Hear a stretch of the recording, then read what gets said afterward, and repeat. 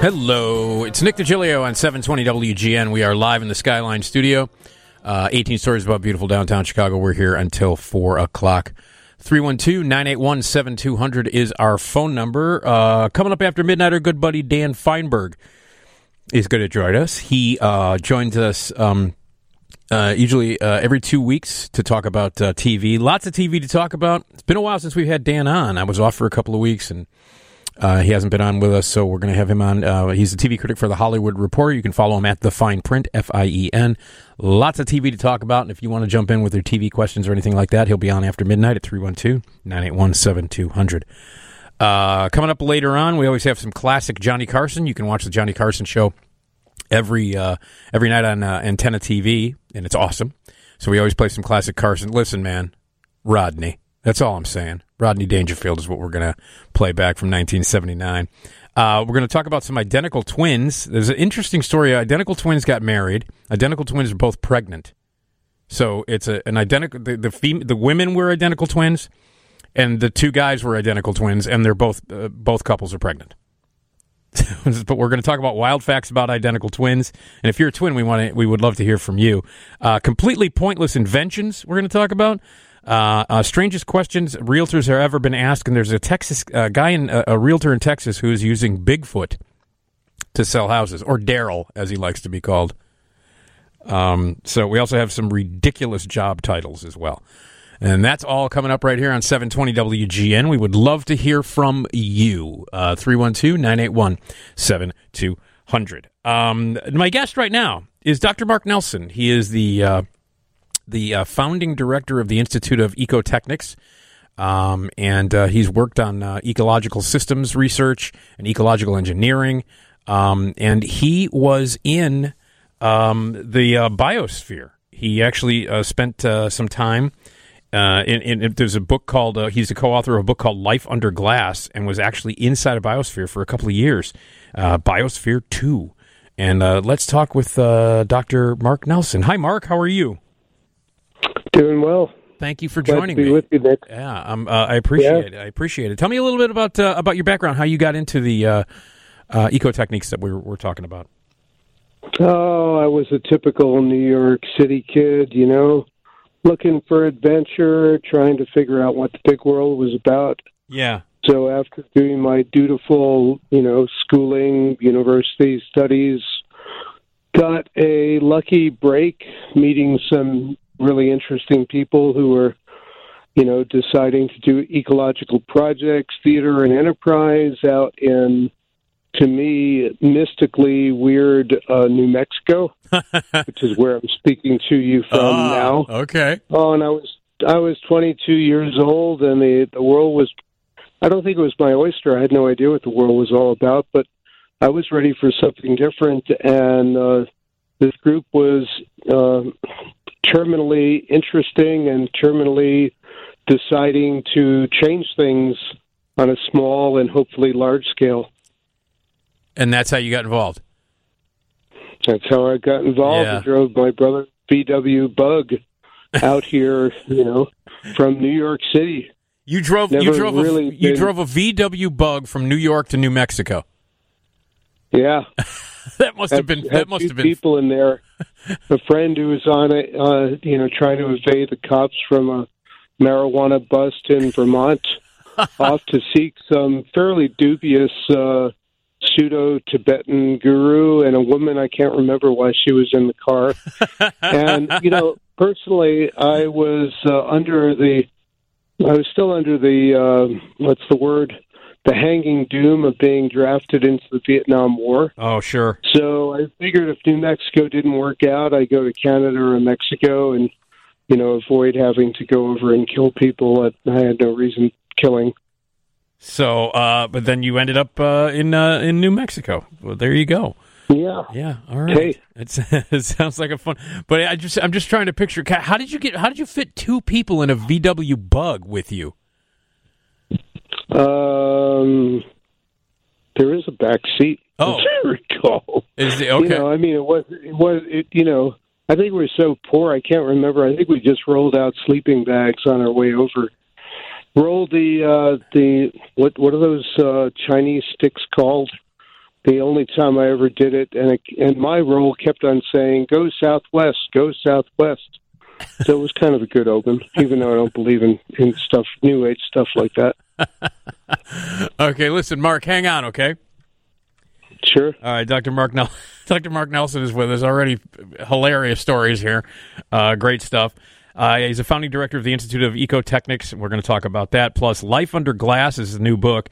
And he spent 2 years in the Biosphere 2. So that should be really interesting to see. They had to sustain their own life and grow food and all kinds of stuff in the Biosphere. So we'll talk about what that experience was like with Dr. Mark Nelson.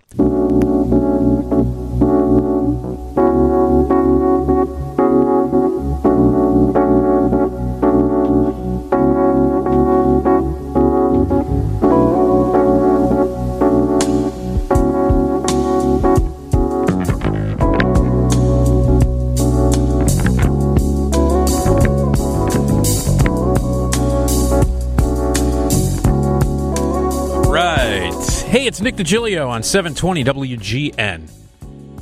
We're coming up on a Thursday morning, Wednesday night into Thursday morning here. 312-981-7200 is the phone number.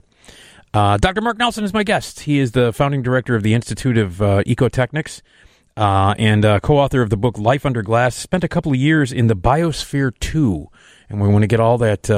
What was that like? Mark, welcome back. Good to be back. Tell me about the Institute of Ecotechnics. Yeah, well, we started work, as I was mentioning, on this, typically degraded, what can I say, in 50 years, humans had unraveled what nature had done in millennium.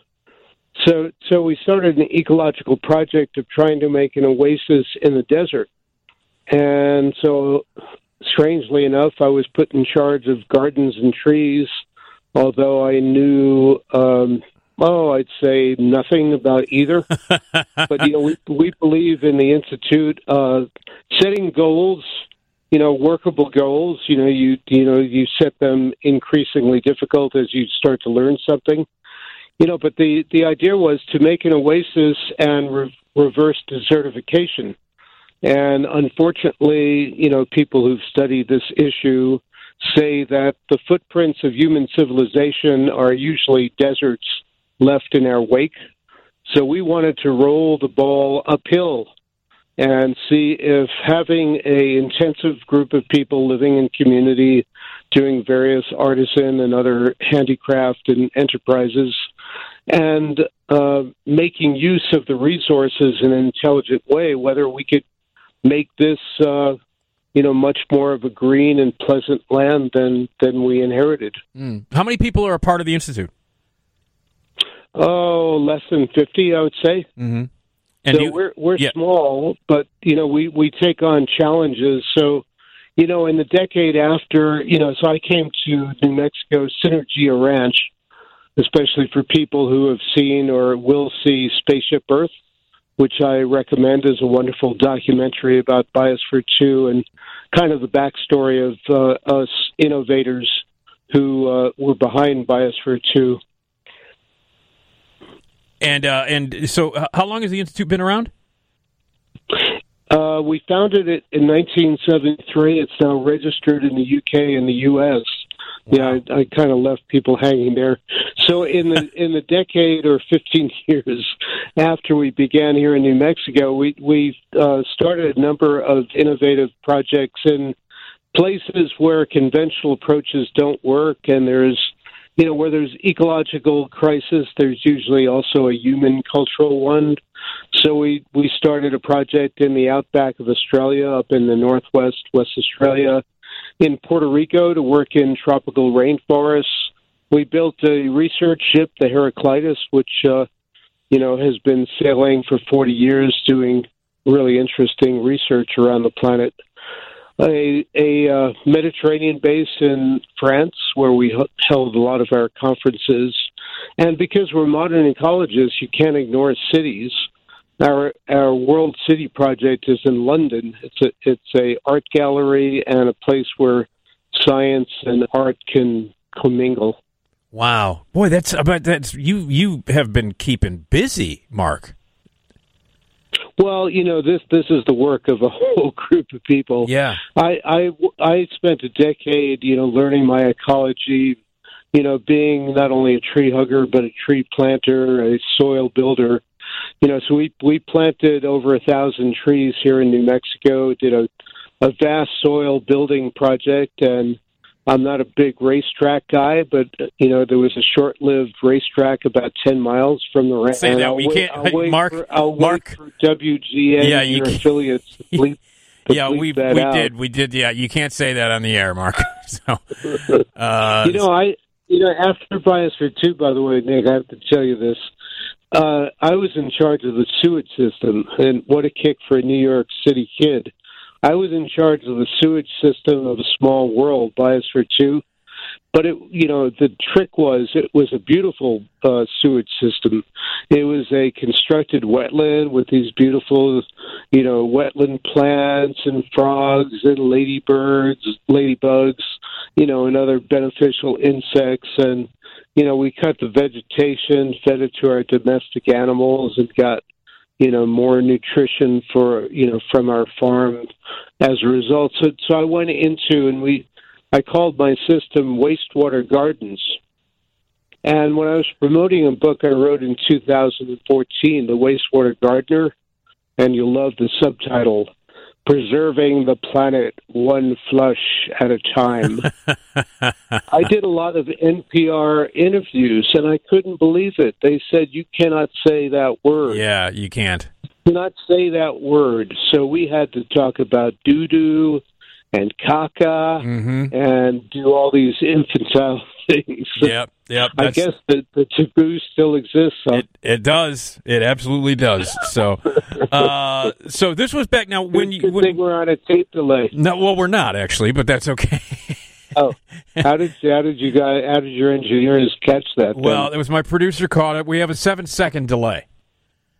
Oh, you do. You do have a delay. We have a 7-second delay, and so, but he hit the we call it the dump button. He hit the dump button, and we caught it in time. So just let's not challenge the dump button anymore during the interview, Mark.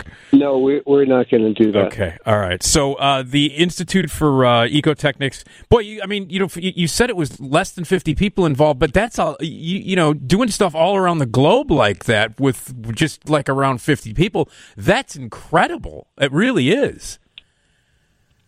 Yeah, I think one of the lessons that people would get if they, pick up that copy of the book we are shamelessly promoting, it's a second edition of Life Under Glass, and it catches the drama of the story because I wrote it with two of the other, we call ourselves Biospherians. Okay. Because we were people living in a small world. The drama of that 2-year experiment, which was just the opening salvo in what we hoped would be 100-year experiment. Don't ever estimate what a small group of committed people, not committed to institutions, committed to worthwhile goals who are aligned, what you can do.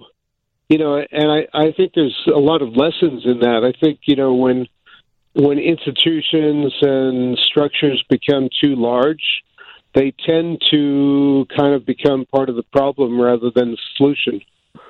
So we've always operated, and, for us, it was all very strange that Biosphere 2 caught the world's imagination and became this very high-profile, super media covered for its good and bad.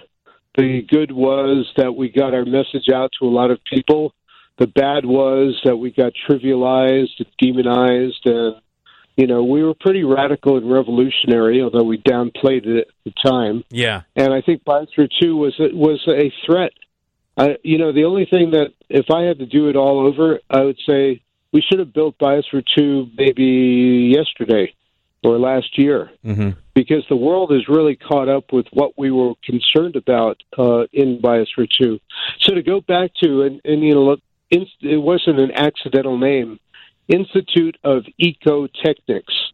And our great insight, and we weren't the only people to have it, but it was before Ecotechnics became a breakfast cereal and a way to sell cars or whatever. Right. Was that, the fundamental issue in the planet is that, here are we humans, and we're genius people. I mean, I love my fellow men and women. We're quite an extraordinary species, but we have a bent for inventing technology, and so we've been madly at it since the Industrial Revolution, even before, but it's really accelerated, and we have no idea what we're doing.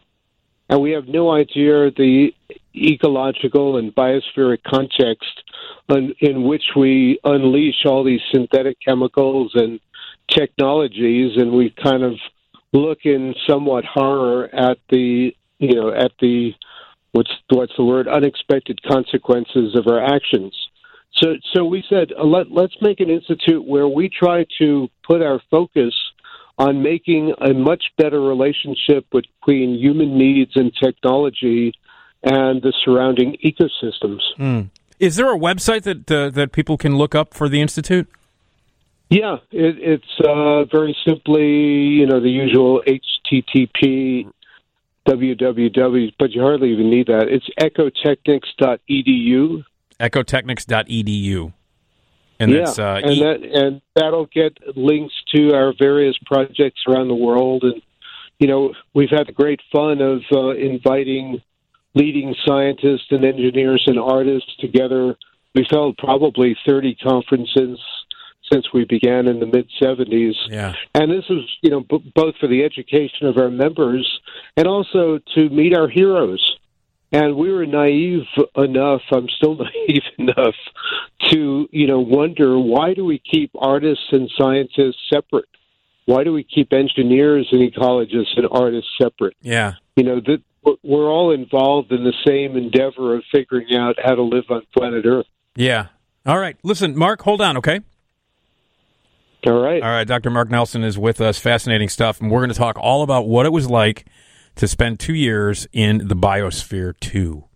There's a film documentary called Spaceship Earth that you can check out, and also a book called Life Under Glass, of which Dr. Mark Nelson is the co-author. We'll jump into what it was like to be part of the Biosphere 2, and much more with Dr. Mark Nelson. 312-981-7200 is the phone number. It's Nick Digilio on 720 WGN.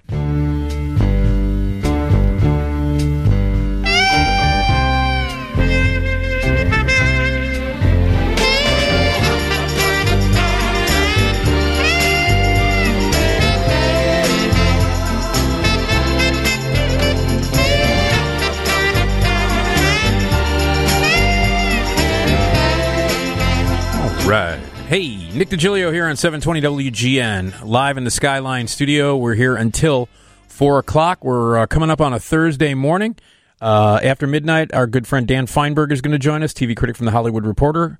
Usually joins us every couple of weeks to talk about TV, and we got a lot of TV to talk about, and he'll be coming up after midnight. 312-981-7200. That's our phone number if you would like to join us. My guest right now is Dr. Mark Nelson. He's a founding director of the Institute of Ecotechnics. And spent some time in the Biosphere 2. We want to hear all about that. Mark, welcome back. Yeah.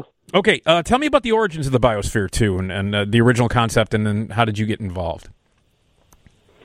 Well, it kind of came out of John Allen, who is a fellow founding director of the Institute and kind of a pretty amazing polymath, that has done everything from mining, metallurgical engineering to going to Harvard on a scholarship to do an MBA. Jeez.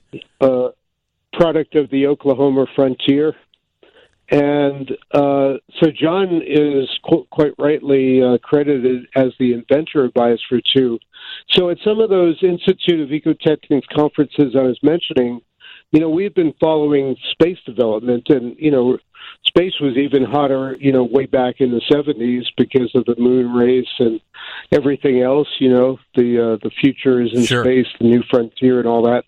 And what it became clear as we were talking to these wonderful astrogeologists and people from NASA is that we were doing, way better at rocketry and putting spacecraft into orbit and, exploring other planets in the solar system than we were at developing how to live in space.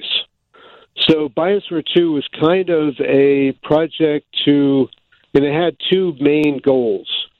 So the space one was to be an early, obviously Earth-based precursor. Can we make complex systems, i.e. mini biospheres, that will be necessary both ecologically, emotionally, and psychologically if we're going to live in space? Mm. And the twin goal, and of course this came out of the Institute of Ecotechnics, and we can do a much better job of living on planet Earth and treating our biosphere with respect. So we wanted to make a new kind of experimental ecological laboratory, and to make it a mini biosphere. It's some people say it's a model of planet Earth. Ho hum, you can't make a model of planet Earth. Yeah. But what you can do is incorporate some of the important features of planet Earth, which is like a diversity, and don't be afraid of the word biome, of different biomes. We know these deserts, grasslands, savannas, marshes, wetlands, oceans, coral reefs, rainforests. These are all biomes. So Biosphere 2, had a constellation of about 5 wilderness biomes, and it also, under the same roof and, sharing the same air and water cycles, we had a mini farm that was beyond organic, to grow the food that the people living there needed, mm-hmm. and a human habitat where we created a pretty pleasant place to live and work, and had workshops and laboratories, etc. And so I spent a most memorable and I would say transformational 2 years of my life inside from 1991 to 93. Wow, that's amazing. Now, how were the other? How many other people were in there with you? There were 8 of us, 4 men, 4 women, which was kind of a revolutionary thing. It seems kind of old hat, but we were determined to send out women and men are equal partners in our biosphere, right? Kind of thing. We figured we needed a group of 8 people because, my gosh, we needed to take care of marine systems, Everglades, wetland and mangrove marsh, an ocean with a living coral reef, all these terrestrial systems. We needed a diversity of people with backgrounds to be able to, one, manage all of these things, do the research, cooperate with, dozens and dozens of institutions and scientists on the outside. So, although some of us had science backgrounds, we were mainly a generalist, can-do crew. And, we called the first 2 years the shakedown mission. So if people remember Biosphere 2, they probably don't remember that 2 years was just the beginning of what we hoped would be a 100-year experiment to really see the long-term, what mini biospheres are like and what insights we can get into the fundamental processes that operate in our global biosphere. Mm-hmm. And you're talking about what was inside the biosphere. How big was the biosphere, too? It covered about 2 football fields. Wow. And so in for Americans, a little over 3 acres. But for a human construction, and I encourage people not only read the book, watch the movie, but go online and look at images of it. And if you ever get to Southern Arizona, pay out the $20 or whatever they charge you, because it was quite a magnificent structure. We built a virtually airtight facility, and it was stainless steel and concrete underground and glass space frame above ground. And because we, anticipated trees growing over their lifetimes, that the roofs or our atmosphere, the top of our atmosphere was like 75 to 80 feet in the rainforest and 40 feet elsewhere. So it's really a, kind of knock your socks off architectural building as well. So look, there are so many different things that were inside the biosphere too. Just on a technical level, how were they put in? I mean, who installed them and how they were built and all of those things brought in? Yeah, Biosphere 2 was a pretty, I was mentioning, 50, probably 100 people with associates working on various projects. But Biosphere 2 was a whole other level of endeavor. So, we enlisted, a number of departments of the University of Arizona, which is nearby. Oh, we got the vice president of research from New York Botanical Garden, who then became the head of Kew Gardens in London. So we had two of the best botanical gardens in the world working on the design of our rainforest, and on and on and on. The Smithsonian Institution had a brilliant guy named Walter Adey, who had done microcosms of wetlands and coral reefs. So his team worked with us on both the Everglades system and the living coral reefs. So the whole design process of Biosphere 2 took, probably 5 or 6 years. And, when we broke ground in 1987, it took us about 3.5 years to complete the structure and put everything in there so that the 8 of us could go in for the 2-year opening experiment. We were the biggest employer in that county, aside from a copper mine up the road. Wow. Now, how were the people chosen who were going to live in the biosphere? Well, we call them Biospherian candidates. Okay. And, of course, like NASA, when they decided that they needed astronauts, they turned to, military jet pilot type of people, right? That was the initial core of the astronaut corps. So, we had a number of people that we had seen in stressful and difficult and challenging circumstances who had worked at the various ecotechnic projects around the world. So probably the bulk of those, it was like 15 to 17 people were the Biospherian candidates. And a lot of them we knew from their work on various ecotechnic projects. But then, they worked at the site, which is in Oracle, Arizona, which is between Phoenix and Tucson. And, what was unique about that first group of biospherians is they not only trained to be biospherians, but many of them took part in the design of different systems or even construction and quality control of the facility itself. Mm-hmm. So unlike the astronauts who, they may have all the blueprints of the spacecraft they step into, some of my fellow biospherians knew that biosphere, virtually from every nut and bolt and, decision on which system would go in, and it was a pretty massive structure. Yeah. Wow. Listen, Mark, hang on. Ooh. Hang on, Mark, okay? All right. All right. Dr. Mark Nelson is with us. He spent a couple of years in the Biosphere, too. We're going to talk more about that. He's got a book that he co-wrote called The Life Under Glass. And there's also a documentary that you can see called Spaceship Earth, and it's a movie, and it's available now. Fascinating stuff, and we'll talk with more with Dr. Nelson right here on 720 WGN.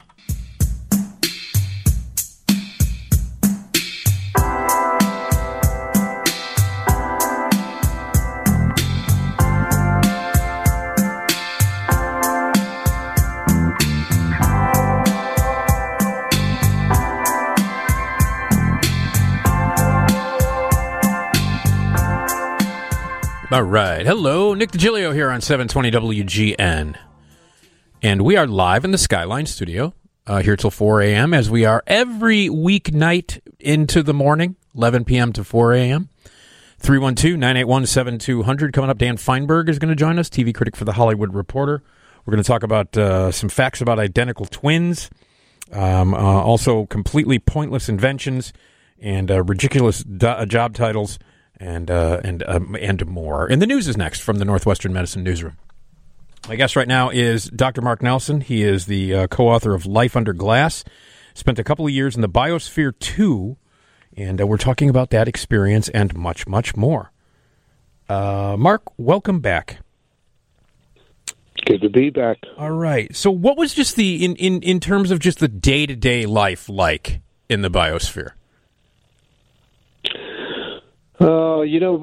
We had different jobs in there, the 8 of us, but virtually everyone spent 2 to 3 hours in the farm growing our food. The irony, here we are in this $150 million state-of-the-art technological, device, and we are subsistence farmers. And I've been an organic farmer both before and I am currently as we speak. But, Biosphere 2 is beyond organic, because if you're making a tightly sealed structure for 100 years of expected life, yeah, you can't even use some of the sprays and practices that are currently allowed in organic farming, because you're worried about anything building up in the soils or in the water affecting your food. When you build something, one of the great nail biters of management and research joys of Biosphere 2 was it's kind of like a pinball machine for a world, because when you have a small atmosphere, a tiny amount of soil and ocean, and you're just packed with life, all of the cycles are literally accelerated by hundreds of thousands of times. So things happen fast. So, for example, how long does a CO2 molecule hang out there in the Earth's atmosphere? Well, scientists have figured out it's around 4 years. In Biosphere 2, it was between 2 and 4 days. Wow. So 1 year in there meant, that we saw, 90 to 180 cycles of CO2 in and out of our atmosphere. And this leads to, one of the things that I hope we get a chance to talk about, this incredible feeling of, and knowing, your body knowing, we should all know that the Earth's biosphere, what is it? In the most simple terms, it's the reason that you and I are alive and that we're all alive. It is our life support system. But that's a little bit hard to get your mind around, and we should talk about how we can wake up and appreciate and act on that knowledge. But in a small closed system, that reality becomes, your bread and butter. Your body gets it. If this biosphere becomes unhealthy, that threatens my well-being. Right. And, but it's more a positive thing. I don't want to, put it in such scary terms. It's like the joy of knowing, I'm the only, the humans in here are the only things that can keep the technical systems working and sensors calibrated and do the research and blah, blah. But it's actually all of the plants and animals and all of the soil microbes. They're all the ones that are actually keeping this world alive and healthy. And it's an amazing realization. Were there bumps in the road? Were there complications while you were in there for the 2 years? Absolutely. Tell me a little bit about Absolutely. Yeah. Well, to begin with, and the most sort of spectacular, unexpected development of the 2 years was that oxygen began disappearing from our internal atmosphere. And it did that really slowly. Whoa. And if we weren't so amazingly tightly sealed, to an extent that, most of your listeners will have a hard time comprehending, in 1 month, Biosphere 2 had a leak rate, exchanged air with the outside, 1% per month, less than 10% per year. So if we weren't that tightly sealed, we wouldn't have discovered the oxygen disappearing. Oh, wow. But that was really alarming. Here we are, we're at 3,900 feet, in the foothills of the mountains near Tucson, Arizona. We're not going anywhere, but the oxygen is declining. So in terms of biomedical, it's like we're taking the slowest mountain climb ever. So all kinds of research was conducted, and after I think it's about 16 months, when oxygen had fallen to the equivalent of virtually being on a 15,000-foot mountain. Wow. We decided to inject some oxygen because it was getting a little scary. Our doctor couldn't add up a line of numbers on a pad, and people were getting sleep apnea. But we had so much research because nobody had ever disentangled, being at a constant air altitude and having oxygen decline. So we didn't have the physiological responses that mountain climbers do. So that was one great thing. The other thing is, and we kind of were half expecting this, to produce a balanced diet for 8 people on a half acre of soil is really difficult. I bet. And especially when you lose about 50% of the light to, going through the space frame and internal shading. So we were on a calorie-restricted diet. And if your listeners don't know what that is, we weren't malnourished, but we were definitely undernourished, i.e., hunger was a constant companion, during the 2 years. Now, 7 of us worked like hell to reverse that situation. We became much better farmers, and we grew a few tons more food the second year. But ironically, our doctor, Roy Walford, who's now passed away, but he was a professor at UCLA Medical School. He just happened to be the world expert in a calorie-restricted diet.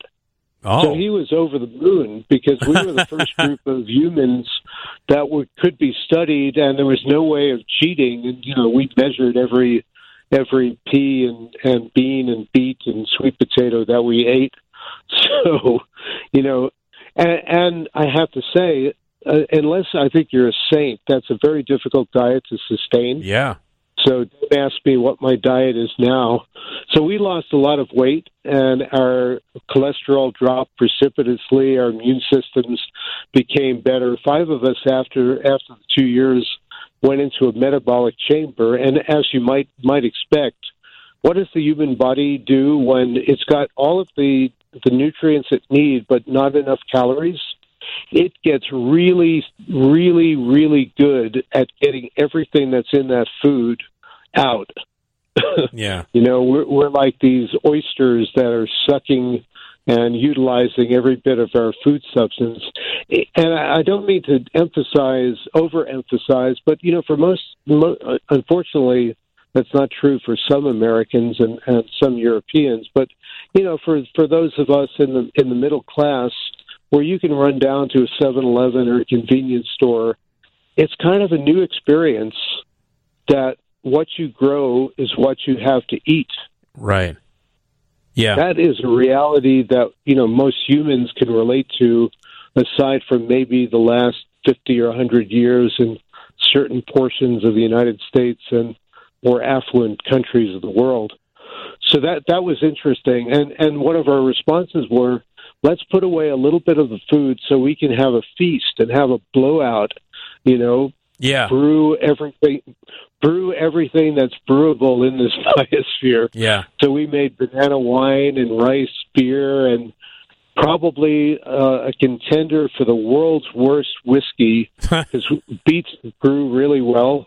And a European, a friend who works with the European Space Agency gave us a recipe for beet whiskey. Beet whiskey? And beet whiskey, yeah. And the thing is, if that's the only thing down at your local pub or bar, you're going to drink it. You're going to drink it even if it's got off. The banana wine was probably our best product. Yeah. But I don't think it would have won any wine contests around the world. Wow. All right. And so, the other thing which you probably should ask, and I'll freely admit, being restricted to 7 other people, even, and we came in as friends, and now we've kind of regained, we've had reunions and, reignited, our love and respect for each other. But, whatever was happening in terms of group tensions and personality and cliques and factions, whenever there was a coffee morning or a feast on the menu on the tab, no one was going to spoil it with squabbling and bickering. You know, we just laid back and enjoyed the day, and Wow, it sounds like an incredible experience. And the book is called Life Under Glass. It's available now, and this is the second edition of Life Under Glass. And there is a documentary that you can watch called Spaceship Earth, and that's the movie. Really fascinating talking with you, Doctor, and congratulations on all the interesting success, and really was really great to talk to you, Doctor. Oh, it's really been a pleasure, Nick, and I'm not a late night person, so I'm really happy that you were able to schedule me at the beginning of your at the beginning of the show, because we're here marathon on the radio. Yeah, we're here till 4:00 in the morning, so there you go. All right, Doctor, thanks very much. Okay, bit of blast. Okay, take care. Dr. Mark Nelson, who was one of the people who was in the Biosphere 2 for 2 years. Fascinating stuff. And again, the book is called Life Under Glass. He's the co-author of it, and it's all about the experiences of being a part of the Biodome 2 project and living in there for 2 years. And then Spaceship Earth is the movie. Check it out online, and you can get all the information there, too. Dr. Mark Nelson. Amazing stuff.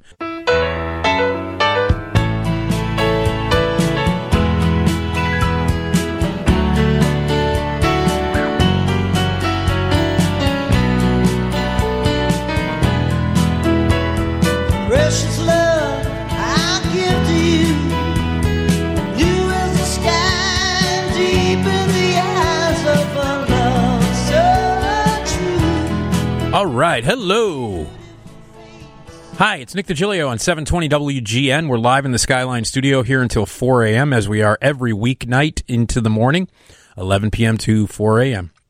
312-981-7200 is our number if you would like to join us. We would love to hear from you. We're going to talk TV with Dan Feinberg. He's the TV critic for The Hollywood Reporter, and you can follow him at The Fine Print, F-I-E-N. If you have any questions about television or comments about television, 312-981-7200. We're going to discuss identical twins, completely pointless inventions, and ridiculous job titles, and much, much more. 312-981-7200 is our phone number. Dan Feinberg is the TV critic for The Hollywood Reporter, and he joins us every other week to talk TV. And here is Dan. Hello, Dan. Hello, Nick. How are you? I'm okay. It's getting a little bit hot, but it's mid-August, so I guess that's what it's supposed to be doing. Yeah, we've got a heat streak coming up here too. Starting over the weekend, it's going to get into the 90s here. So let me tell you, containment is not so bad when it's when it's all temperate and nice, but when it gets to the 90s. Yeah, then it's a little bit unpleasant. Yeah, it is. Well, we'll get through it. I mean, it's August in Chicago. That's what it is. Exactly. So, all right, it's been a while since we've spoken. I'm glad that we got you on here.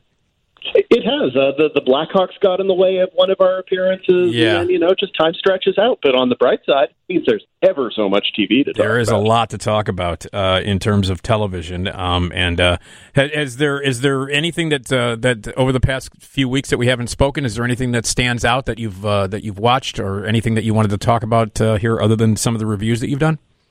I think last week, actually, we missed the Emmy nominations entirely. So, right. But I think we might now be like too far past them for them even to be timely anymore. So let's just pretend we'll deal with it when the awards come along. But no, I think last week was particularly good because last week there was the premiere of Lovecraft Country, the premiere of Ted Lasso, and the premiere, and I didn't review this one, but I watched and enjoyed it, of Netflix's Teenage Bounty Hunters. So that was sort of an above-average stretch of TV last week, whereas this week, into this weekend, below average. Oh, well, what's below average for this weekend? There's Netflix's Hoops, which is not very good. There's Love in the Time of Corona on Freeform, which is kind of the first full-on scripted show produced entirely during the quarantine, and it's really not pleasant. And so, yeah, this is a good weekend to catch up on what you didn't watch last weekend and the week before, I would say. Well, all right. Well, there you go. That's some of the things. Tell me about the Netflix show that you were just talking about that you watched but you didn't review. Teenage Bounty Hunters. Yeah, tell me about that. It is a dark comedy about two 16-year-old girls, fraternal twins, who find themselves semi-accidentally becoming bounty hunters under the watchful eye of a grizzled old bounty hunter played by Kadeem Hardison. And it's executive produced by Genji Cohen from Orange is the New Black, and Netflix really didn't know what to do with this show. They embargoed reviews until premiere day, which was last Friday, and promoted it only a little. It's a really kind of clever, kind of sweet, kind of funny show about two teenage bounty hunters with a couple really good performances from the two unknown actresses who are its leads. Yeah. And, probably the fact that I'm speaking this highly of it is already kind of elevating expectations in a way that it doesn't need. But if you go in with low expectations, it's a lot of fun, and I think a lot more people would enjoy it than we're actually talking about it last weekend. So maybe this weekend is the right time to check out Teenage Bounty Hunters. Teenage Bounty Hunters. We've talked about this, a bunch of times. The amount of content on Netflix. How does a show like this? I mean, something like this, a show like this, could get lost in the shuffle. Isn't that true? It is definitely true, and it's kind of inevitable, and a lot of good stuff gets stuck, caught in the shuffle. And also, Netflix maybe has decided to some degree that shows that are being tailored towards a teenage audience really don't require critical attention at all, and I think that's plausible. I can't say they're necessarily wrong, but also don't require any sort of awareness from an older generation that they exist in any way, shape, or form. And so this was one where I think they just assumed, the girls might find it, and that's fine. And whereas what I would say is that if you were to pitch it to people my age, your age, producer Tom's age, et cetera, and say it's kind of Veronica Mars-esque, which is how I'd describe it. It's not as good as Veronica Mars, but it's sort of in that vein. And so if you pitch it to people as that, you can get a lot of people to watch it. And so I don't know that Netflix did it any favors, but maybe people will find it in the weeks to come. If you mention Veronica Mars, I'm all over it, Dan. and once again, I kind of raised the expectation a little bit too high, and it runs into trouble. But it's just a little bit smart, a little bit clever. Everything's sort of quippy and referential. They touch on a couple social issues in effective ways. There are a couple relationships that I really liked. Method Man has a very funny supporting role. Awesome, and I always enjoy watching Method Man acting. Me too. So there are lots of good things. If you just go in and go, okay, it's 45 to 50 minutes per episode. It doesn't take itself very seriously at all. It's fun, and I think a lot of people would find it an escapist pleasure because I don't think it's meant to be anything more than that. So I'm telling people, if it sounds like the kind of thing you might find vaguely amusing, you really should check it out. It's not. It's not peak Veronica Mars, but I don't think it's worse than Veronica Mars season 3. Okay. So, Okay. So there you go. All right, Dan, hold on a second, okay? Sure. Dan Feinberg is with us, TV critic for The Hollywood Reporter. You can follow him at The Fine Print, Fien. And if you want to join us with any TV questions or comments, we'd love to hear from you. 312-981-7200.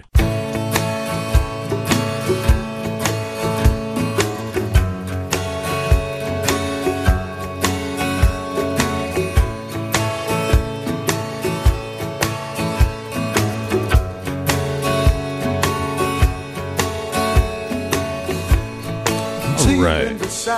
Hello, Nick Digilio here on 720 WGN.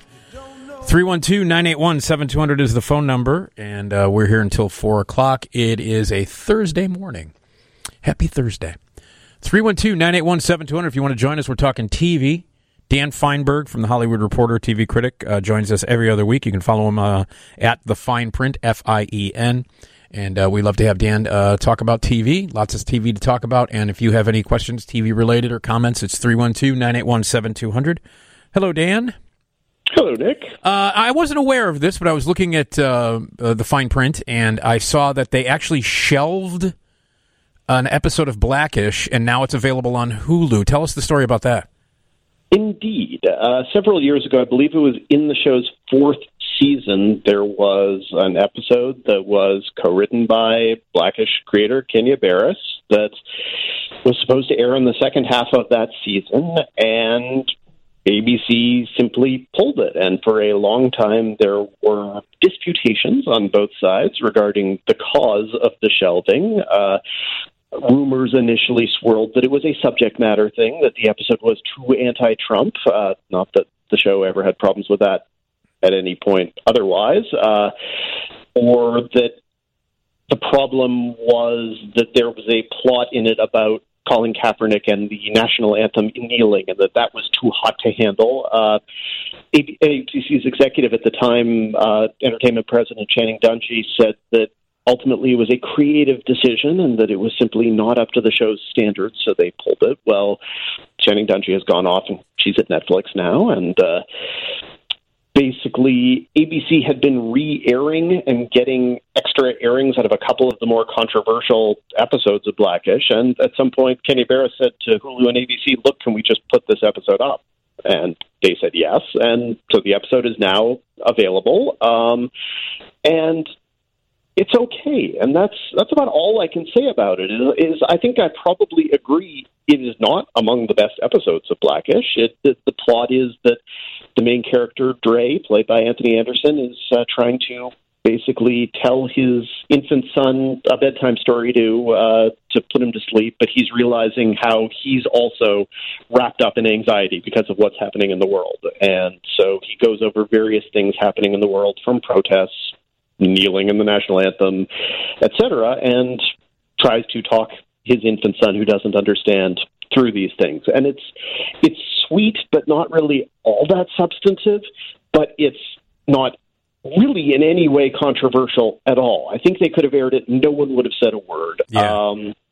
And definitely ABC has aired dozens of worse episodes of sitcoms over the years. So the idea that it didn't rise to some level of quality is beyond asinine. Yeah. So it becomes a question of, why did ABC do this? And there's no answer. The speculation runs everything from it was in the middle of the negotiations to acquire all of the Fox assets, and they didn't want to do anything to mess with that deal, to the fact that ABC is Disney, Disney is ABC, is ESPN, ESPN is the NFL, so they're all sort of in this somewhat conflicted whatever, and so maybe this was something. But even then, it's not the kneeling national anthem stuff is, it's like the fifth biggest plot line in the episode, and it's dispatched within less than 3 minutes of screen time. It's barely there. Yeah. It's nothing. So it's a mystery, and that ultimately ends up being all this is here's an episode that ABC didn't want you to see, and a bunch of people are going to watch it and go, I don't understand why ABC didn't want us to see it. And, for better or for worse, and almost definitely for worse, everything in the episode is still timely. So you could just sit down and watch it now, and it plays exactly the same way, which shows that we've both made no progress and things have gotten worse. Yeah. So, that's where it is. It's an odd thing. All right. Well, the episode is called Please, Baby, Please. And it's been shelved for a couple of years, but it is now available on Hulu. And if you want to go back and watch this episode of Blackish, it is now available. All right. Indeed. All right. Here's Barbara on WGN. Hi, Barbara. Hi, Nick. I'm not much for advertising a show, but I just want to mention to you that Friday, the show on Netflix called Lucifer is coming back on. It originated on Fox, and it went through 3 seasons and then abruptly canceled the show. And there was such an uproar, people were wondering what happened. Well, they were going by the Nielsen rating going through the United States, but they didn't realize that there was an audience all over the world that loved this show, and they started a Save Lucifer petition on Twitter, and I understand we crashed Twitter 2 times.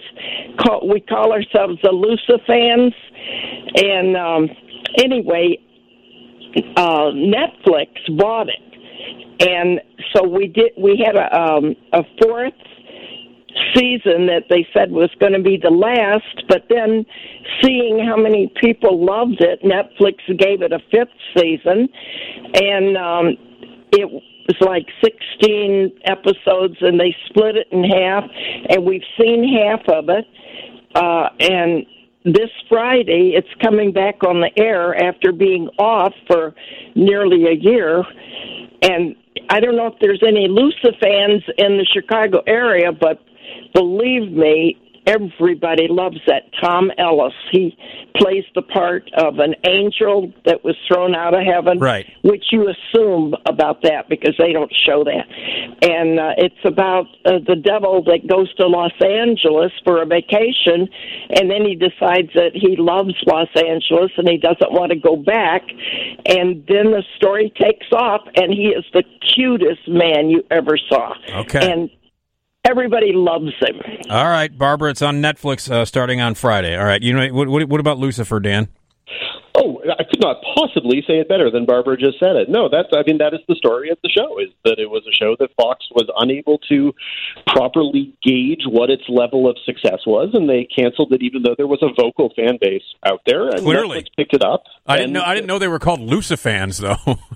I'm not sure I necessarily knew that either, but I definitely knew that the fans were out there and that they're enthusiastic, and definitely knew that they love Tom Ellis. That is without any question at all. And so it is one of those success stories of fans saving a show, and not just fans saving a show because it happens with some frequency at this point. Yeah.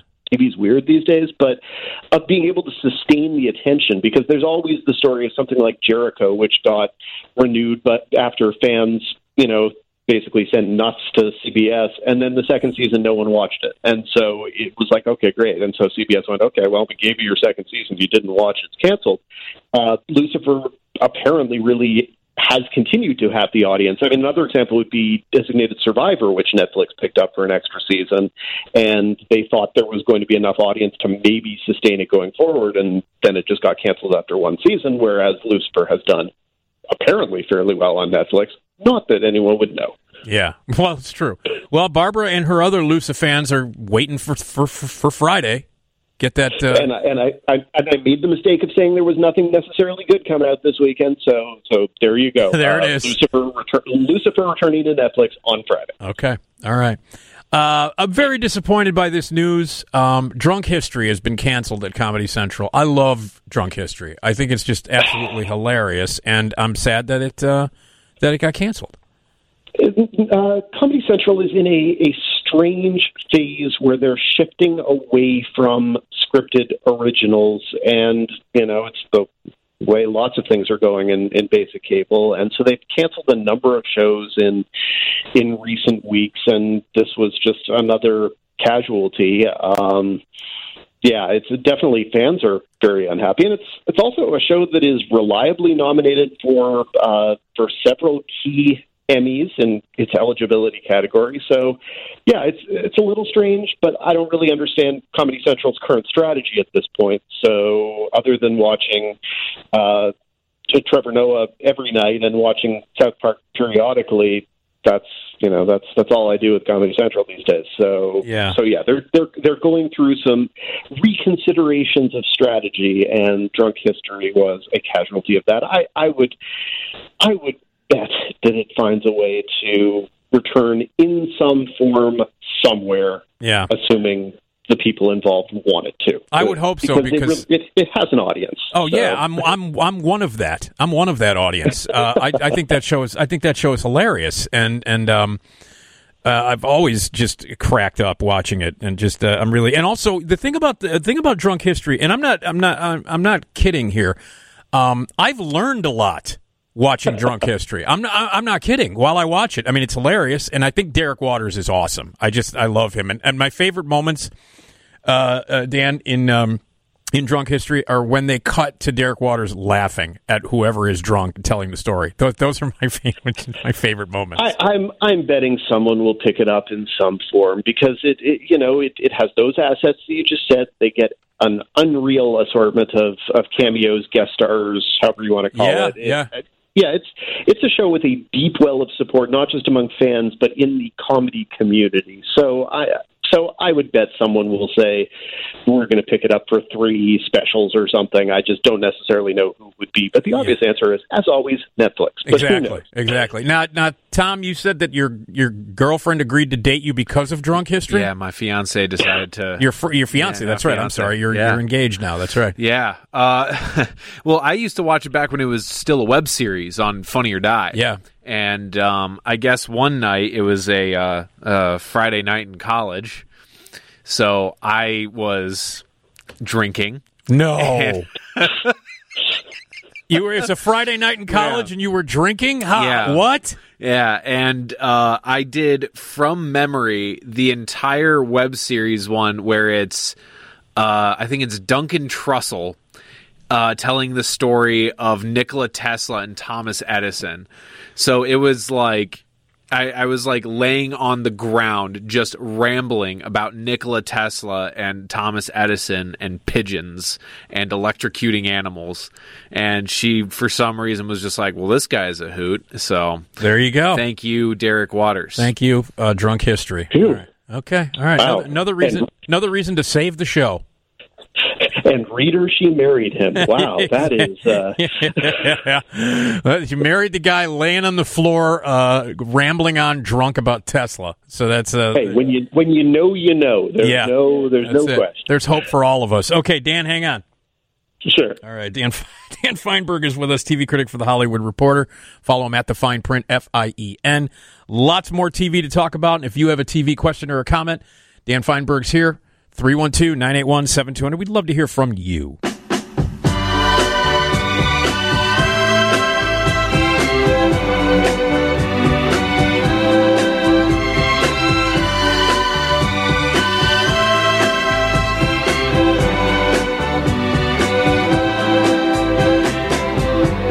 My mama told me, she said, son. All right. Hello, it's Nick Digilio on WGN.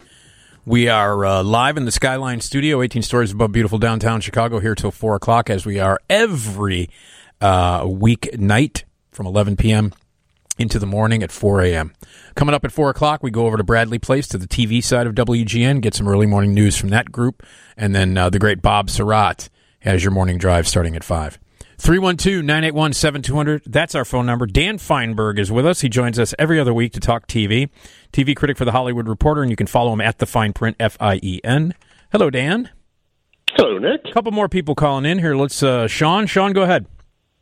Hey, Nick, love your show. Thank you, buddy. Hey, Dan, I was curious about The Boys on Prime Video. When's the next season coming out? I love that show. I'm dying to see it. The next season is coming out at the beginning of September, and it has already been renewed for a 3rd season. So get ready to have much more of it. There you go. Yes. Thank you, sir. All right, Sean, take care. What's The Boys? Remind us. The Boys is Amazon's anti-superhero team-up show about a dysfunctional group of superheroes in a world in which the world knows that superheroes exist and they worship superheroes, but some of them turn out not to be good people. It's sort of Amazon's equivalent of what Netflix has with Umbrella Academy, Gotcha. of what DC Universe has with Doom Patrol. It's a thing. I think a lot of people prefer The Boys because it is raunchier and more violent, and people blow up but good sometimes. Okay. So, all right. Yeah. All right. Well, I think maybe that's why Sean likes it so much. So what do we say? Here's Chris on WGN. Go ahead, Chris. Hey, Nick, how you doing? All right. What's up? I'm fine. I just want to talk about like old soap opera, and after that, I want to do 2 shots from the Chicago area that I know of. You remember Kristen Alfonso that play on Hope Brady on Days? Which one? Kristen Alfonso. She played Hope Brady, Bo and Hope. Yeah, I don't remember, but go ahead. Yeah, I heard that she's supposed to be leaving Days, and their rumor had it that she's supposed to be moving to Young and the Restless very soon. Uh-huh. All right. If that happens, that's going to be a shocker because they just recently got back in production after this COVID thing. They was the only one doing new shows, and all those was on hiatus. Right. All right. Well, there you go. There's a little soap opera news for you there, Dan. Excellent. All right. Thank you, Chris. Okay. Let's talk about Lovecraft Country. Let us. Did you watch the first episode? I did. I did indeed. Yes. That sounds like I liked it tone. Oh, yes. I liked it very much. So did you, Tom, right? Yes, I very much did. I thought it was quite good. Yeah. How many have you seen?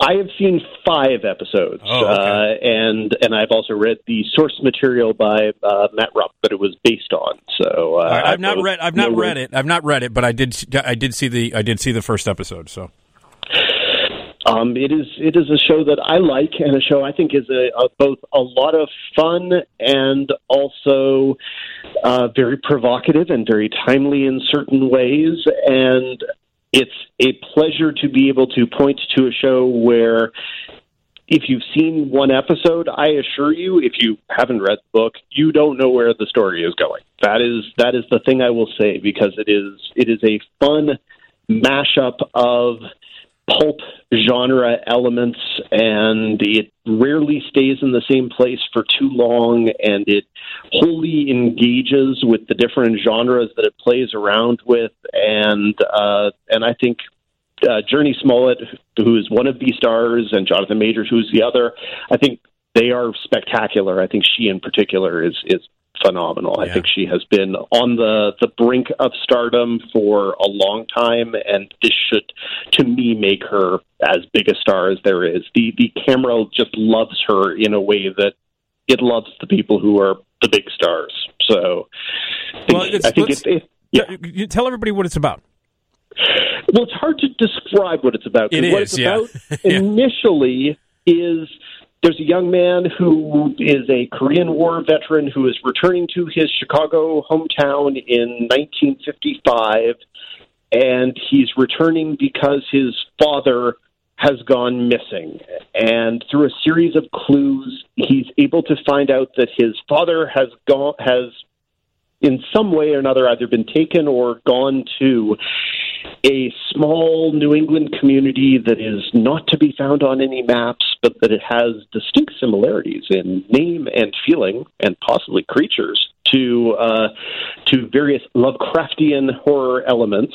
And so he goes off to get his father, but that's really only the start of the story, and then it goes other very, very wacky places that I will not spoil. Some of them are spooky, some of them are thoughtful and interesting, some are just fun, and some are straight up gross. The 5th episode is particularly spectacularly wonderfully gross, and I loved that episode in particular. Yeah. Okay. And by the way, I want to mention that the missing father is played by Omar. It's Michael Kenneth Williams, who I love. Michael Kenneth Williams. You've got Courtney B. Vance as the main character's uncle, and the series was adapted for television by Misha Green, who was one of the co-creators of WGN America's Underground, which is a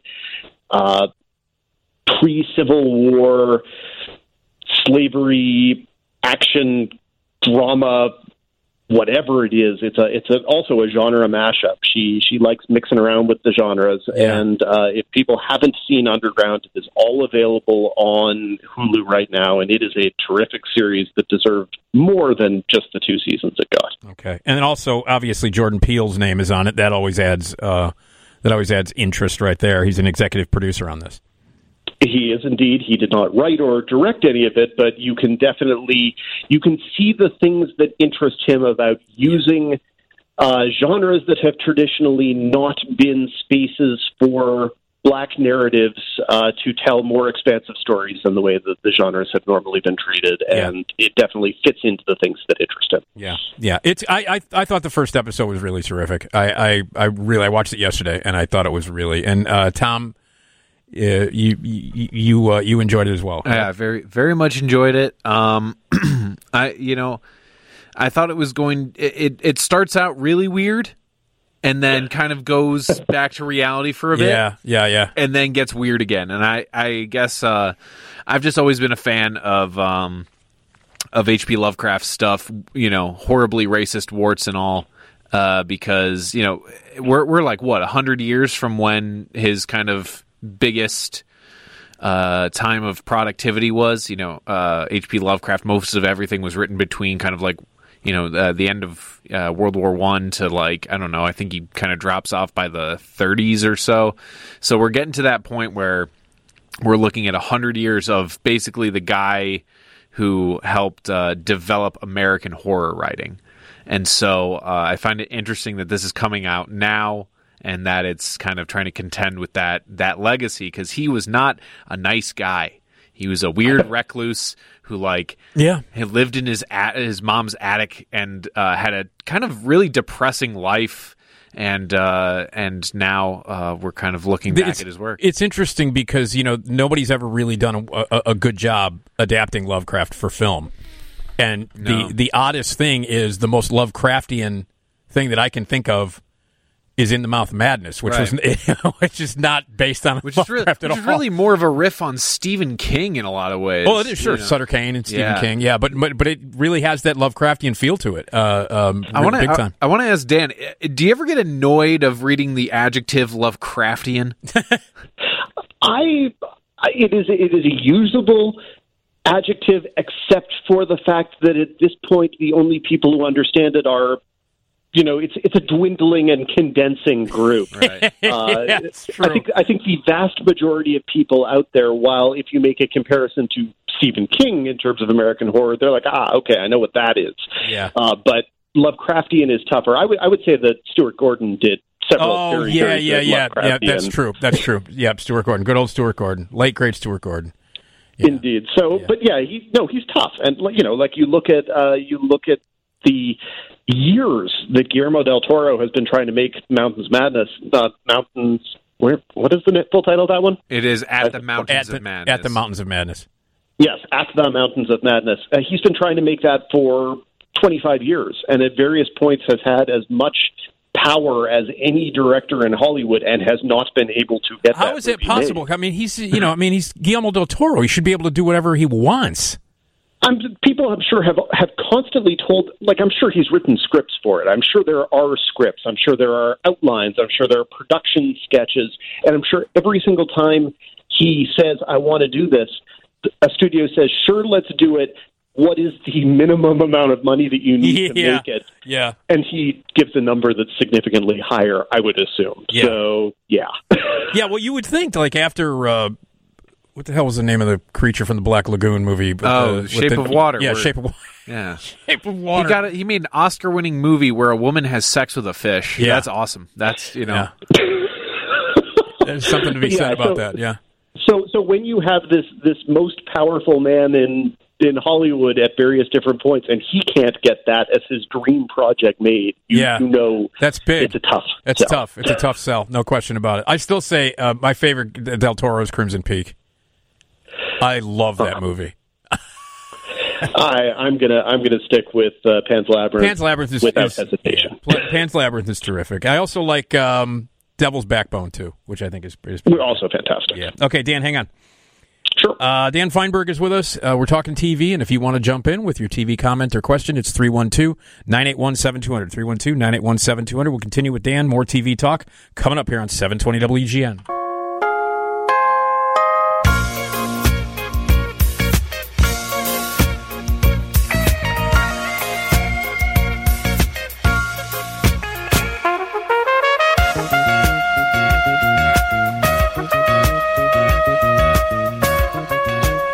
Right. Hello, Nick Digilio here on 720 WGN. We are live in the Skyline studio here until 4 o'clock. It's a Thursday morning. We're going to be talking about identical twins, wild facts about them, and if you're a twin, we'd love to hear from you. Completely pointless inventions. We're going to talk about how a Texas realtor is using Bigfoot to sell houses and some of the weirdest questions that realtors have ever been asked, and ridiculous job titles, among other things. Our phone lines are open at 312-981-7200. That's the Team Hochberg phone line, 312-981-7200. The news is next from the Northwestern Medicine Newsroom. Dan Feinberg, TV critic from The Hollywood Reporter, joins us every couple of weeks. You can follow him at The Fine Print, F-I-E-N. Lots of TV to talk about. Let's get back to it. Hello, Dan. Hello, Nick. Okay, let's talk about Star Trek Lower Decks. How many Star Trek shows have there been now? CBS All Access has apparently just decided they're going to be the Star Trek network, and then occasionally other things will pop up, and then people will talk about how good the good fight is, and no one will notice, and that will be sad. But it's a strategy, I guess, whatever gets some group of people in. Lower Decks it's a premise that a lot of people have been trying to do for many years in the Star Trek universe, which is basically to look at all of the people in, well, as the title would say, the lower decks, the less significant people, not the officers, not the people on the bridge, not the characters who have been the basis of the shows in the past. So is it like upstairs, downstairs? It is a little bit upstairs, downstairs. I would love for it to be more upstairs, downstairs, because then it would be significantly more substantive, and it would have an actual premise as opposed to what it is, which is largely a lot of Star Trek references, which is fine. It's just not particularly crafted humor. It's created by Mike McMahon, who created Solar Opposites, which is pretty solid and premiered on Hulu a few months ago. And he's a longtime writer and producer on Rick and Morty, so he definitely has loopy animated sci-fi credentials. For whatever reason, though, none of the actual big ideas that he's exhibited on other shows pop up here at all, and it really is just a lot of, okay, we're going to now go into a couple arcane details about favorite, I don't know, this is a bad example, Klingon foods or something, and we're going to say their names, and audiences who dig this will go, ha, I have never heard that mentioned before on a Star Trek show, and that will make people happy. It's just not more than that. None of the characters are all that interesting. None of the voices are all that exciting. The adventures on the show are sometimes a little cute and amusing, and because it's animated, you can have these characters who are basically, glorified servants on these ships kind of in the foreground having their banal adventures while huge big things happen in the background, and that's sometimes amusing. There's a Rosencrantz and Guildenstern are dead thing that should be happening here, but really isn't. I was disappointed. It's not bad by any stretch of the imagination. It's not the kind of thing that offers much beyond, okay, here, fans, we're now going to say some words that you've wanted to hear said on a TV show before. So I would have liked for it to be better. Is there anybody of note providing the voices? People of varying degrees. Dennis Quaid's son, Jack Quaid, is the main voice, and some people will know, including our previous caller, as one of the stars of The Boys on Amazon Prime. So it all ties back around in together. Tawny Newsome, who was very good on one season of Brockmire, is in it. Jerry O'Connell is one of the voices. There are a lot of very familiar people who do sort of secondary cameos in additional episodes. So yeah, it's a good cast. Well, I'm just looking at the cast here. I love Noelle Wells. I loved her since SNL. And she's good. The voices are all likable and fine, just nothing's exciting, and I think that kind of goes for the entire series as well. Okay, and it's premiered on Thursday, August 6th. It's on CBS All Access. Are they just doing it once a week? Are they doing one episode doing it once a week. Okay, yeah, which is also what they've done with the various Star Trek shows. In fact, I think they've had a couple shows that they've done dropped all at once, but generally CBS All Access has actually stuck to a one episode per week rhythm, so at least they're consistent. All right, Star Trek Lower Decks, Thursdays on CBS All Access, animated Star Trek. They had another Star Trek animated show, didn't they? Well, there was the Star Trek animated show that was back in the 70s, which this is paying homage to periodically.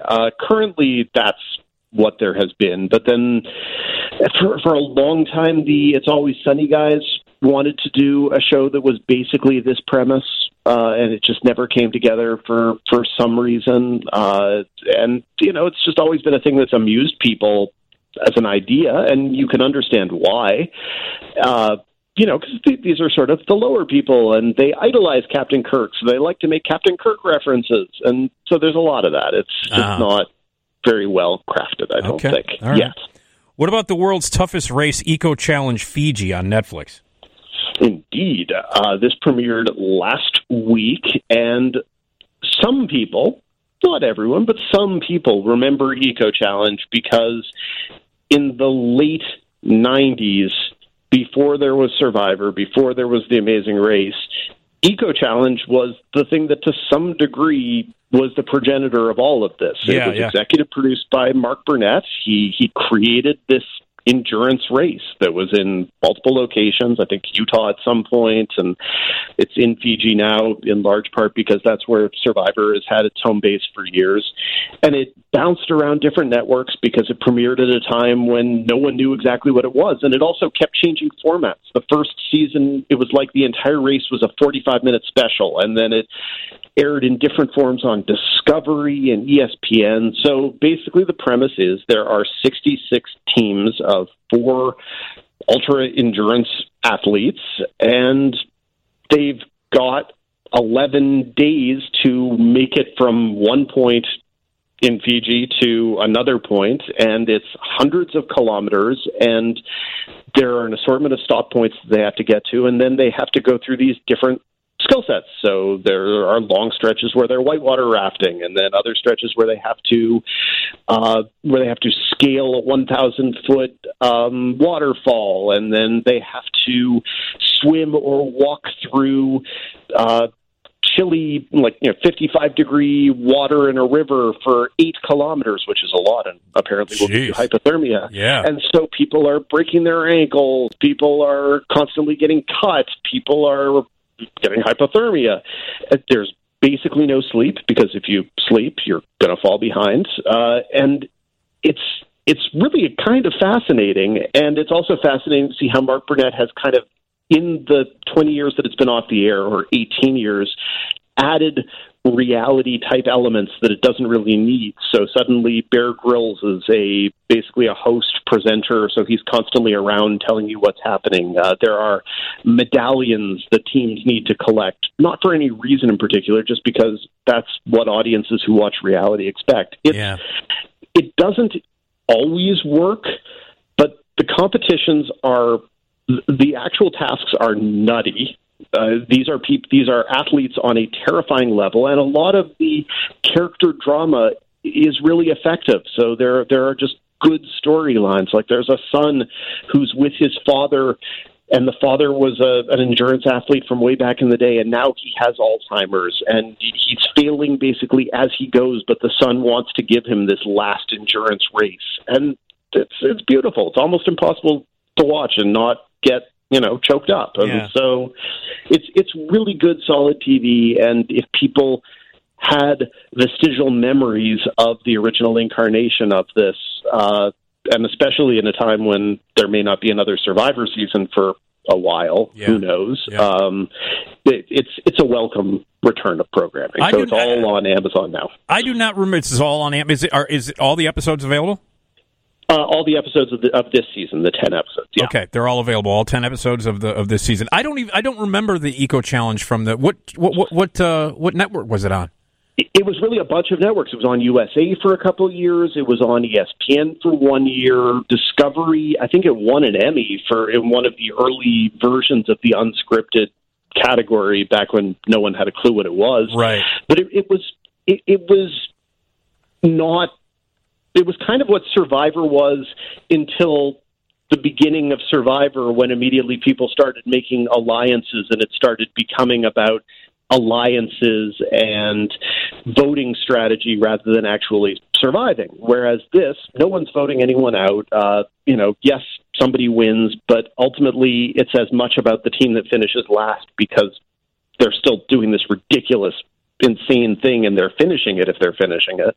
And so it's almost unstructured at times, which is interesting to see. It's really good. And also, when it premiered, it was before HDTV, it was before drones, it was before all of the technology that these reality shows have allowed them to develop to get right up in this competition. So it's pretty impressive technologically. Yeah. And Mark Burnett, 18 years ago, was he? I mean, this was sort of cutting edge in television for that time. Oh, absolutely. When it started, it was completely different from anything else on TV. Because basically at that point, the thing it was most like was something like Road Rules on MTV, where it was all kind of contrived competitions and just waiting for people to hook up and random stuff like that. And this was like, okay, they're out there in the jungle. People are bleeding everywhere. People are breaking bones on my TV. This is fantastic.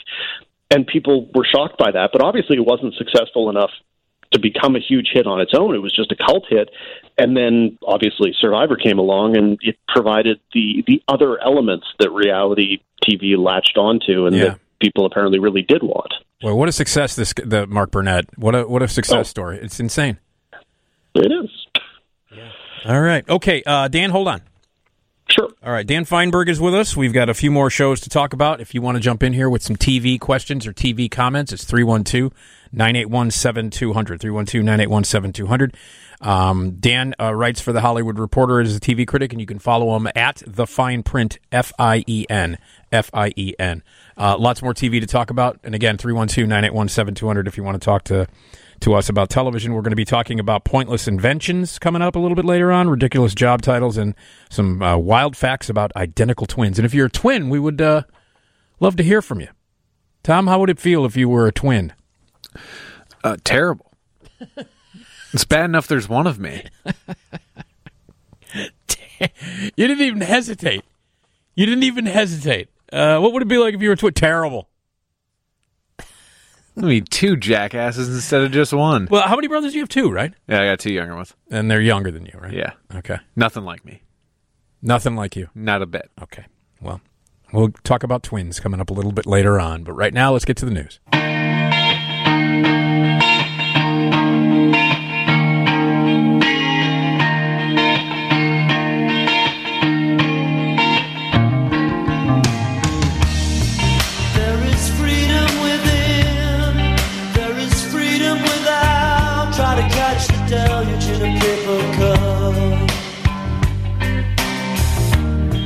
There's a battle ahead, many battles are lost, but you never see the end of the road. All right.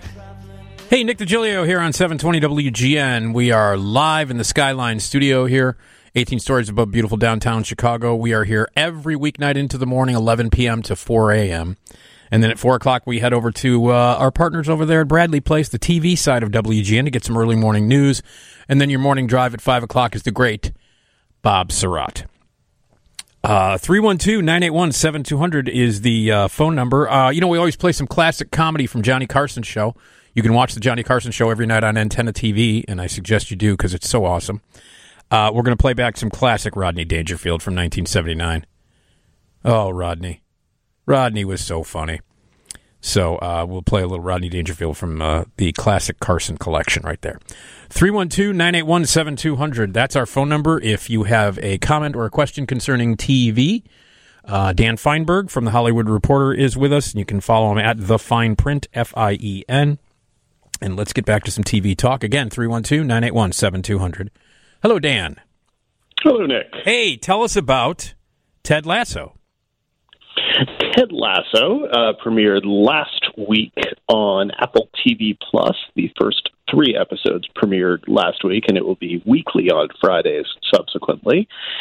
It is based on a series of promotional shorts that Jason Sudeikis made a few years ago when NBC Sports had just gotten Premiership Soccer. And the gimmick was that he was a guy who knew absolutely nothing about soccer, but knew American football, and yet was hired to be a commentator about soccer. Well, this has been extended now into a full series, which Jason Sudeikis co-created with Bill Lawrence of Scrubs and Spin City fame.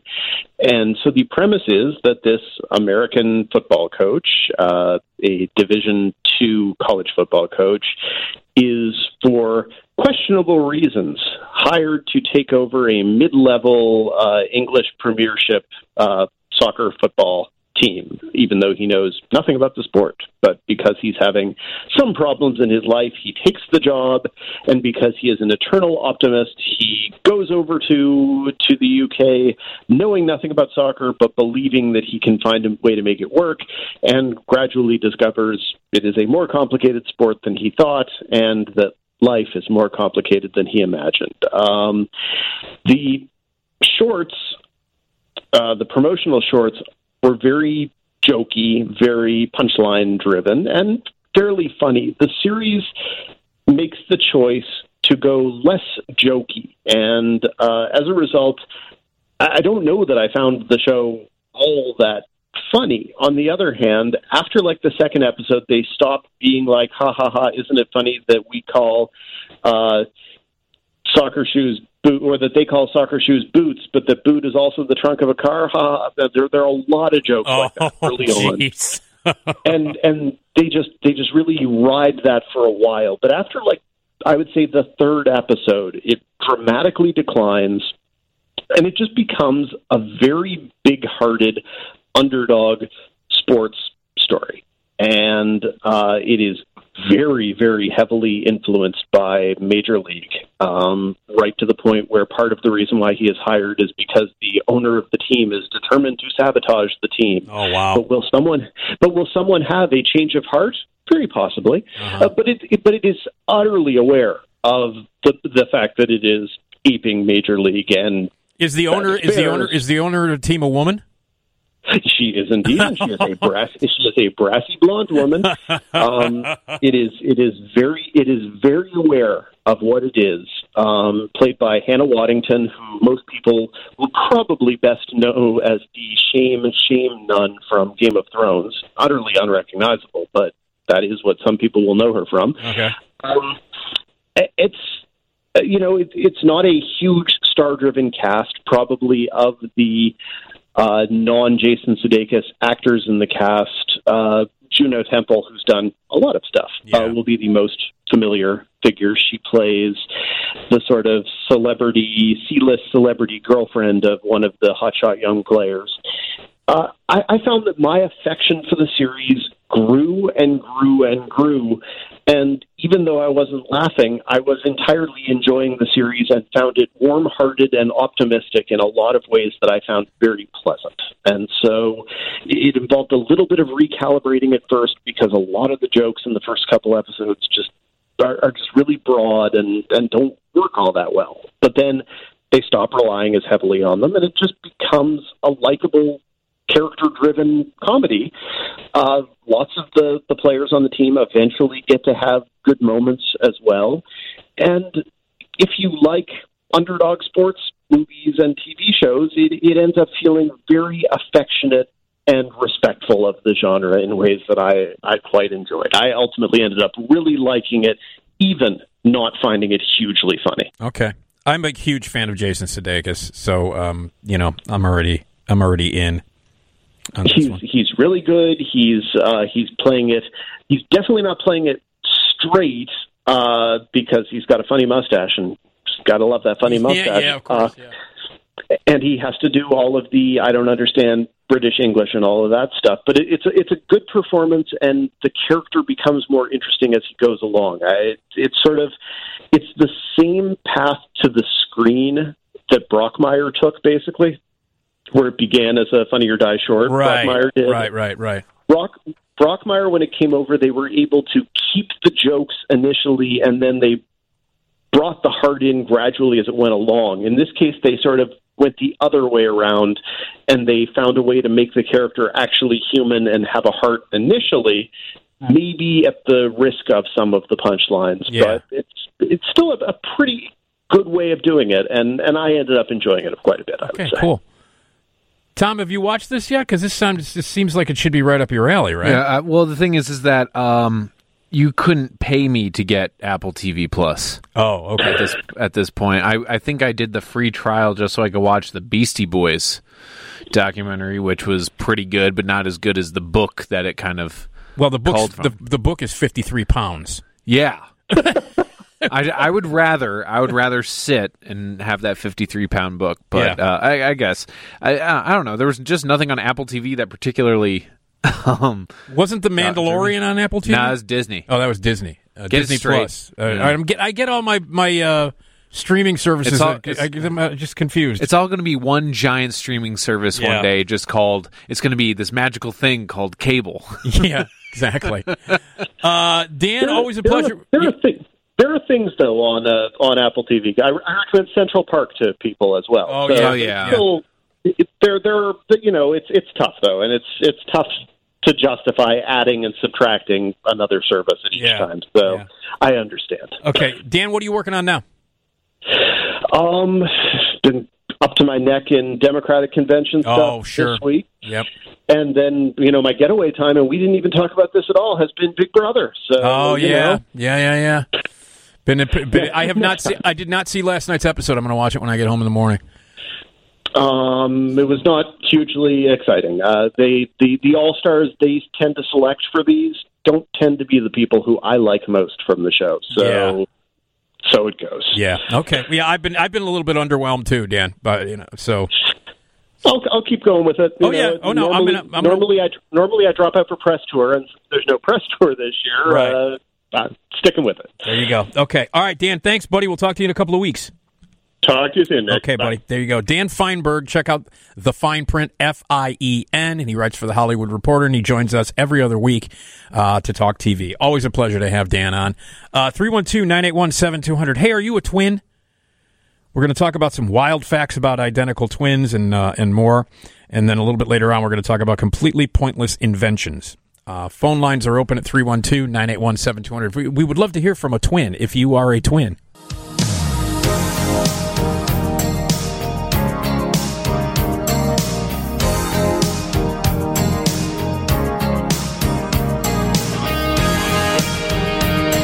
Whitesnake. Yes. Nick Digilio here on 720 WGN. Live in the Skyline studio. And if you would like to join us, it's 312-981-7200. It's a Thursday morning. How about that? It's a Thursday morning, Tom. Thursday? Yeah. So that's what day it is. It's a Thursday. Thursday in the old Nordic tradition. We're going to talk about completely pointless inventions a little bit later on and ridiculous job titles. So, and if you want to join us, it's 312-981-7200. We're talking about identical twins. And if you are a twin, we would love to hear from you at 312-981-7200.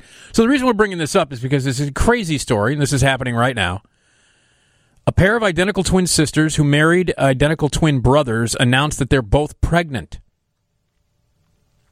Brittany and Brianna Salyers met their husbands Josh and Jeremy at the 2017 Twins Day Festival in Twinsburg, Ohio. And they were married in a TLC special titled Our Twinsane Wedding. Announced on their joint Instagram account that they are both pregnant. Our Twinsane Wedding. See? You get it? Twinsane. So it's in Twinsburg, Ohio. They have the Twins Day Festival. I wonder what the Twins Day Festival, what do they do at the Twins Day Festival? Yeah, the 2017 Twins Day Festival. So clearly this has been around a while. What kind of activities do they have at the Twins Day Festival? I'm guessing like 3-legged races. Do they have does the Minnesota baseball team show up? Twinsburg, Ohio. That's a real place. Twinsburg. It's a real place. B-U-R-G, Twinsburg, Ohio. And TLC, the special, Our Twinsane Wedding. You got to love that, man. Get it? TLC, man. So they're both pregnant, identical twin sisters. They married identical twin brothers, and they're both pregnant right now. That's crazy. Our children will not only be cousins, but full genetic siblings But we can't wait to meet them and for them to meet each other. The couples live together in the... Oh, God. What? What? The couples live together in the same house, and the sisters previously said that they had hoped to become pregnant at the same time and give birth on the same day. They live in the same house, Tom. Oh, my God. No wonder there's a TLC show. You know? What the hell is wrong? I don't know, man. I don't know. Yeah. That's like, so I wonder if do they share a kitchen? You know, I wonder, do they share, I wonder if they share other things, if you catch my drift. But, you know, that's gotta be weird. That just seems just very strange so, to me. Is that how the genetics work? Is that they'll not only be cousins, but also full genetic siblings because the parents are both genetically identical? Yeah, this is just getting into some weird... This is like some Jurassic Park stuff, man. This is like some weird genetic Jurassic Park stuff. This is just weird. We might have to call like a geneticist or something. I don't know what they would be called. I don't even know what to say here. I mean, you know, it's weird enough, but then they live together? The couples live together in the same home. Doesn't that seem just weird? Mm-hmm. It makes you wonder, how do they tell each other apart? Well, I mean, I saw a picture of the two couples, mm-hmm. and they're dressed like each other. The same, yeah. They're dressed the same. I don't know. They live in the same house.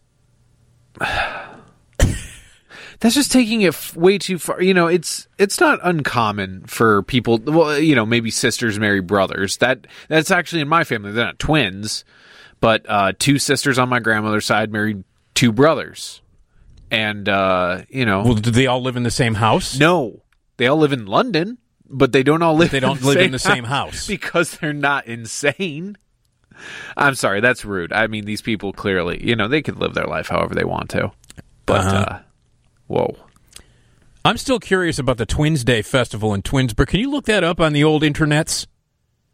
It's in Twinsburg, Ohio. It's the Twins Day Festival. I'm just curious as to what some of the festivities are and some of the things that take place on the Twins Day Festival. And, I mean, it's, you know, just a whole bunch of twins running around in Ohio. Do they have like an egg toss? Let's see. Well, I'm gonna go back a little bit to the 2019 festival because they just had the 2020 when it was virtual, as many things are these days. Yeah. You got a 5K fun walk and race, volleyball. They do a parade. A parade? Yeah. Of what? Twins? Yeah. It's called the Double Take Parade. Oh, come on, man. Dead serious. Uh-huh. Let's see what kind of contests they have. I mean, most of these seem to just be like most alike and least alike. Most alike and least alike? Yeah, they have competitions for, from various age groups, you know, which twins look the most alike and which ones look the least alike. They've got a twins talent show. Oh, good. That's got to be fun. A wiener roast raffle. I'm not sure exactly what that is. But what does that mean? You have a wiener roast and then there's a raffle during the wiener roast? I feel like those two things are very distinct. That just they're like mutually exclusive. I don't. Yeah, it's just there's a raffle while there's a wiener roast. They give away some prizes. Yeah, that's it. I just like the name of it, the wiener roast raffle. They've got a golf outing. Wow. Let's see what kind of entertainment. Let's see how confused the caddies can be. Yeah. Out there on the links with a bunch of twins. That's got to be a tough one. But yeah, no, I mean, they've got a nice scholarship. Yeah, you get a twin scholarship. To where? Schools and stuff. What else would you get a scholarship for? But does it say where or no? No, it's not for specific. You just get scholarship from maybe college. Let's see. The Andrew R. Miller Memorial Scholarship. Uh-huh. It's just all right. I'm just concerned about the wiener roast. Yeah, a non-renewable award of $1,500 will be presented each year to an individual that meets the requirements. Individual? So only one twin? Maybe so wait a minute. What about the other twin? One twin just says to the other twin, "Hey, I got a scholarship. Shut up." Yeah, this is applicant eligibility. Twins or multiples that have been registered and attended 3 of the last 5 festivals. Wow, you got to put in a lot of commitment. You got to go to at least 3. It's a scholarship. I know, but I figured to be maybe academic merit or community service. You got to come to the Twins Festival, man. The Twin Day Festival. And you have to also be a resident of the city of Twinsburg. Oh, really? Yeah, and Twinsburg Township, Ohio. Is the town just twins? Is Twinsburg, Ohio, just filled with twins? Is that the deal? That's a terrifying prospect. An entire town filled with just twins. Yeah. A recipient, you must be going into their 2nd, 3rd, or 4th year of a 2-year or 4-year post-secondary education. So that's college, technical, or trade school, or a recipient entering their 1st year of post-secondary education after hiatus from graduating high school. I still don't think it's fair that one twin gets ignored and the other twin gets a scholarship. I wonder if they have to fight for it. Yeah, I'm sure they do, like Thunderdome. Yeah, break a pool cue in half. A little master blaster on top of your head. Put your twin on top of your head and your master blaster. I think that's a terrible thing to pit 2 twins against each other. It's a terrible thing. It's a reality show right there, man. Oh, that's a reality show. I think that's $1 million idea. Yeah, I like that. Hey, listen, TLC, jump right on it, man. They already had the special, Our Twin Sane Wedding. Twin Sane indeed. See? Oh God. Those people at TLC, man.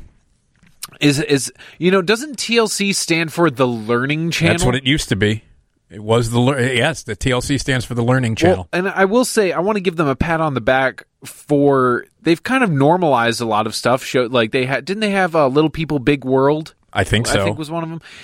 It's nice to see, give people an idea. It's like, hey, just because you're a little person doesn't mean you have you have a normal life. They're just normal people. So I got to give them credit for that. But there's a lot of weird stuff on TLC. My 600-pound life or something like that. Oh yeah, and they also have I have a 9-pound scrotum. They have stuff like that. Those are. I'm not kidding. I'm not kidding. I have a 9-pound scrotum. They have stuff like that. There's specials like that. I remember I took a picture. I took a picture with my phone of my menu grid on my TV, and there were 5 shows in a row that were all about misshapen private parts, and there was back to back to back to back on TLC. That's what I call quality programming. Yeah, I have a 9-pound scrotum. That was the. Believe it won an Emmy. I'd put that on my Tinder profile. Prestige Emmy. Prestige Emmy for. Can you imagine Bob Newhart's up there on the Emmy stage and he's like, and the Emmy for best documentary series goes to my 9-pound scrotum. Yeah. Why did you pick Bob Newhart? Good. I wanted to pick one of the more wholesome people that I can think of in television and is also still alive. All right. I love Bob Newhart. Okay, so we have some facts about twins. And if you're a twin or you want to jump in, it's 312-981-7200. We should attend. Well, the Twins Day Festival already happened. It was viral then, right? It was virtual. Virtual, yeah. Viral and virtual are not interchangeable, Nick. Could be. Could go viral. It could go viral. So, all right, let's take a quick break and we'll talk more about twins. And if you want to jump in, it's 312-981-7200. We're also going to talk about completely useless inventions.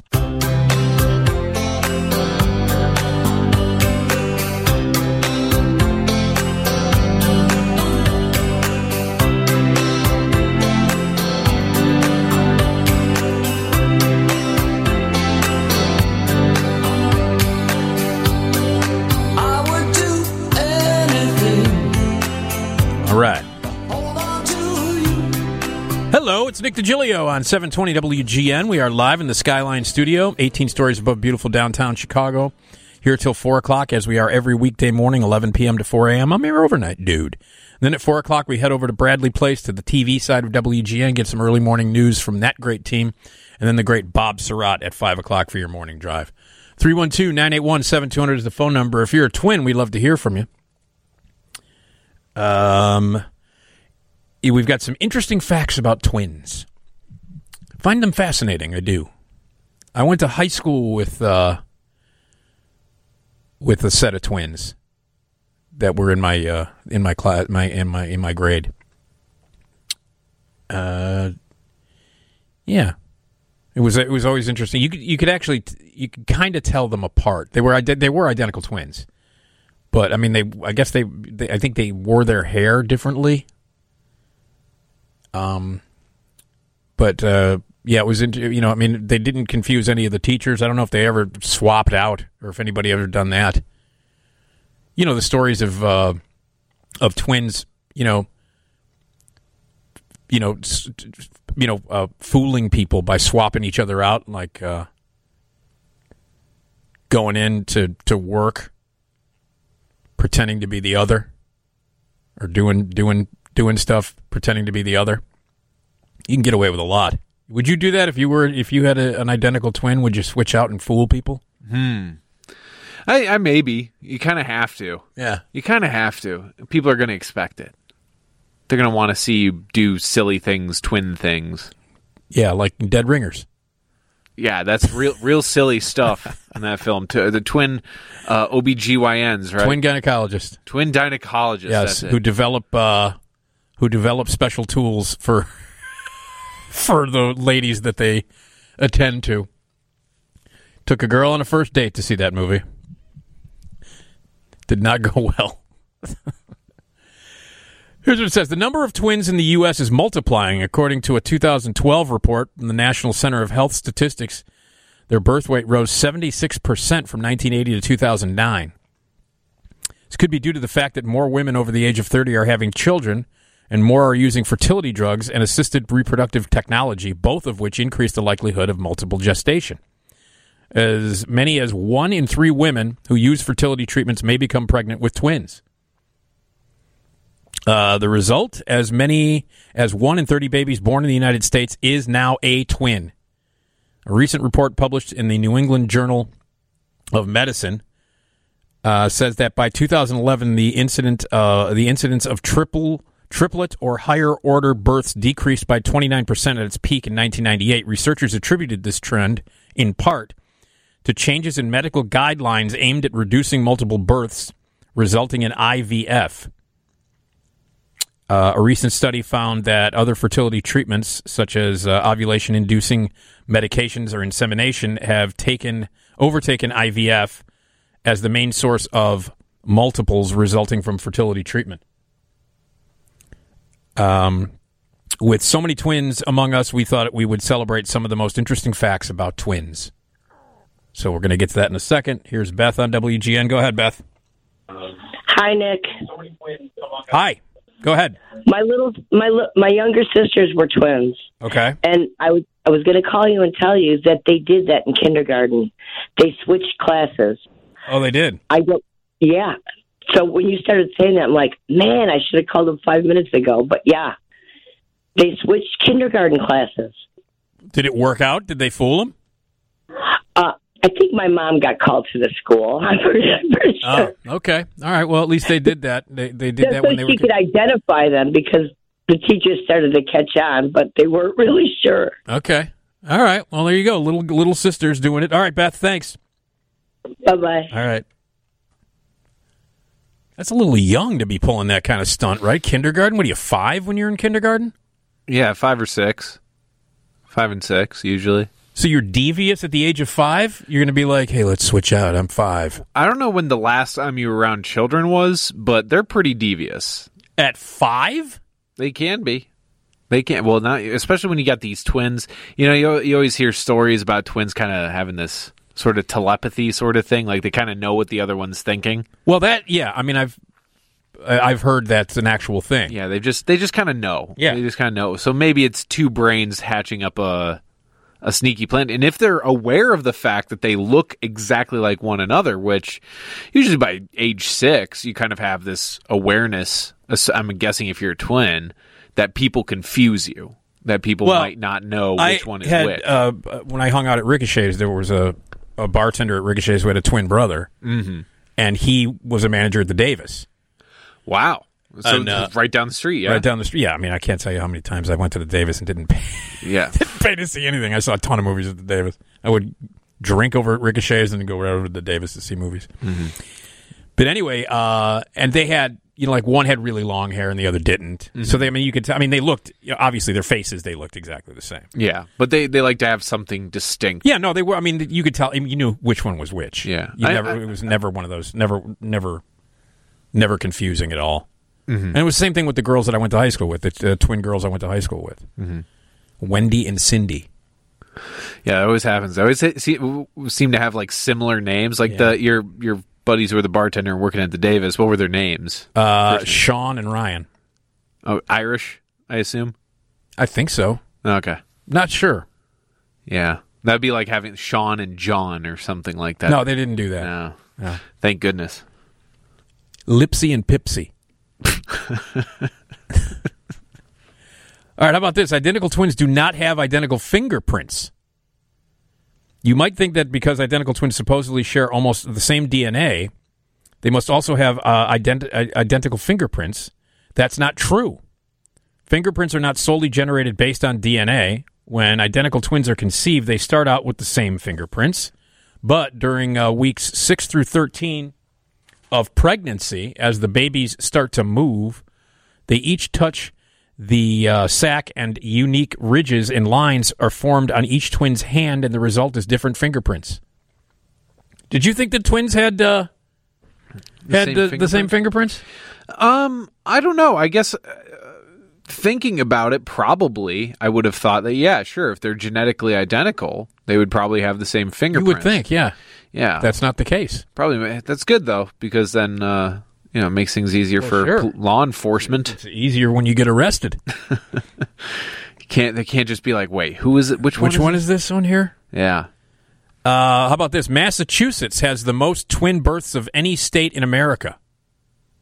Wonder why. What is it about Massachusetts that there's something in the water in Boston? What is it? Something in the beer, probably. The chowder. It's the chowder. At nearly 4.5 for every 100 live births, Massachusetts has the highest rate of twin births. Connecticut and New Jersey follow with 4.2 twins per every 100 births. Researchers hypothesize that more multiple births occur in affluent towns outside of Boston because of a higher concentration of wealthier women who have pursued careers. And these women are more likely to attempt to have children at a later age and seek reproductive assistance.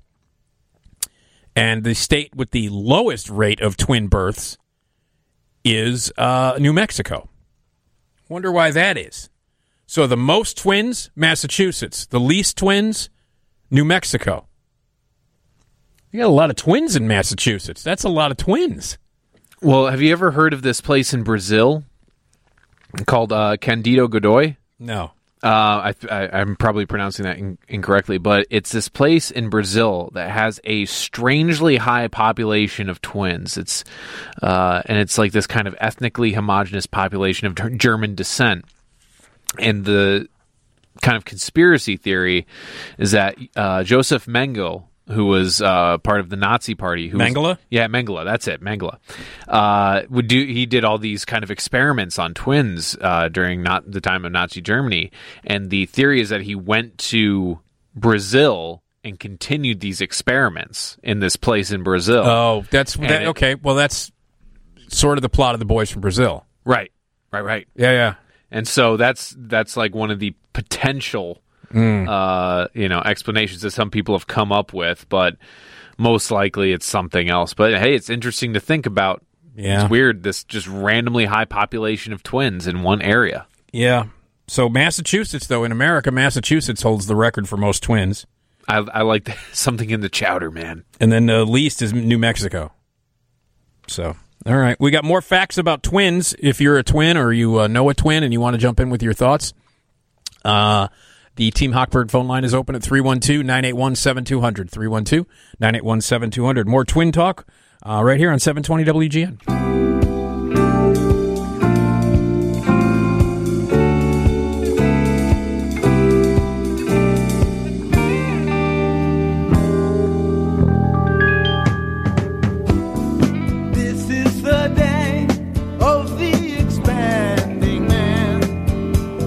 Right. Hey, Nick Digilio here on 720 WGN, live in the Skyline studio here till 4 o'clock. Coming up, we've got some classic comedy. We always play some highlights from the Johnny Carson Show. You can watch the Johnny Carson Show every night on Antenna TV. Highly recommend it. And every morning at 2:30, we play some classic comedy Carson. And we got some Rodney Dangerfield, vintage Rodney Dangerfield from 1979 that we're going to hear. Hey, we're talking about twins. And we're also going to be talking about completely pointless inventions and ridiculous job titles as well. And at any time you want to join us, it's 312-981-7200. The news is next from Northwestern Medicine Newsroom. Say hello to Sylvia on WGN. Hi, Sylvia. Hi. Yeah, I'm the mother of twins, and I have mirror image twins. Which means one's left-handed, one's right-handed, one parts their hair this way. And they're so identical that I would mix. They got mixed up a lot as babies. I took the wrong one to the doctor for a cold, the well one when I was at home. But now that they're women, they're nothing alike. They just don't look alike. But the lady that wrote her thesis on my girls, she couldn't get over how identical they were. Yeah. Even see their fingerprints. Yeah. Wow, that's interesting. So, but now they don't. You can tell them apart easily. Absolutely. Yeah. Okay. That's but while they were in school, they would fool everybody. They did, huh? Oh, did you get a lot of phone calls from the school saying, "Hey, your daughters really kind of have to knock this out"? Yes, because one was more athletically, better, and the other one, so the coaches could tell. Oh, I see. But no, they got by with it for a long time. What's it like, just in general? What's it like being the mother of twins? Very difficult. Yeah. They would have their own twin talk. I didn't know what they were saying. They had their own way. They didn't need me. They had each other. Yes, very different. Wow. Okay. All right. It was difficult. Yeah. And we belonged to a Mothers of Twins club here. It was called Delightful Duets in Elmhurst. Oh, is that right? So there was a club for mothers of twins? Oh, absolutely. And it was fabulous. It was moral support, trading clothes, having picnics, looking at all the other twins. Yeah. It was a lot of fun. That's really cool. That's very, very cool. Is that still around, Sylvia?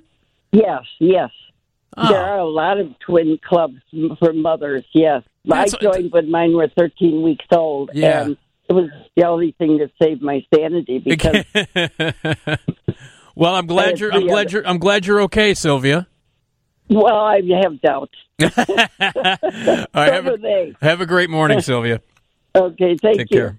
Boy, that must be something. I like that. I didn't know that there were like clubs or support groups for parents or mothers of twins. That makes sense. I mean, I mean, not only the. I liked what you mentioned, the twin talk. That kind of. Well, that's a thing. It's totally a thing. Yeah. Right? No, that's a thing. The guys, the Ricochet guys used to do it all the time. Yeah, and on top of that, I think the support also comes from the fact that I think a lot of these moms thought they were just having one baby. Yeah. And having two children that young, two infants, that's a lot of work. It is. That's a lot of work. It is. It's a lot of work. So I'm glad. Could you imagine having quadruplets? Oh, God. My goodness. And it happens. Oh, yes, it does. Do you remember the Octo Mom? Yeah. That was I couldn't believe it. Yeah. I couldn't believe that was a story I was experiencing in real time. She was a weirdo.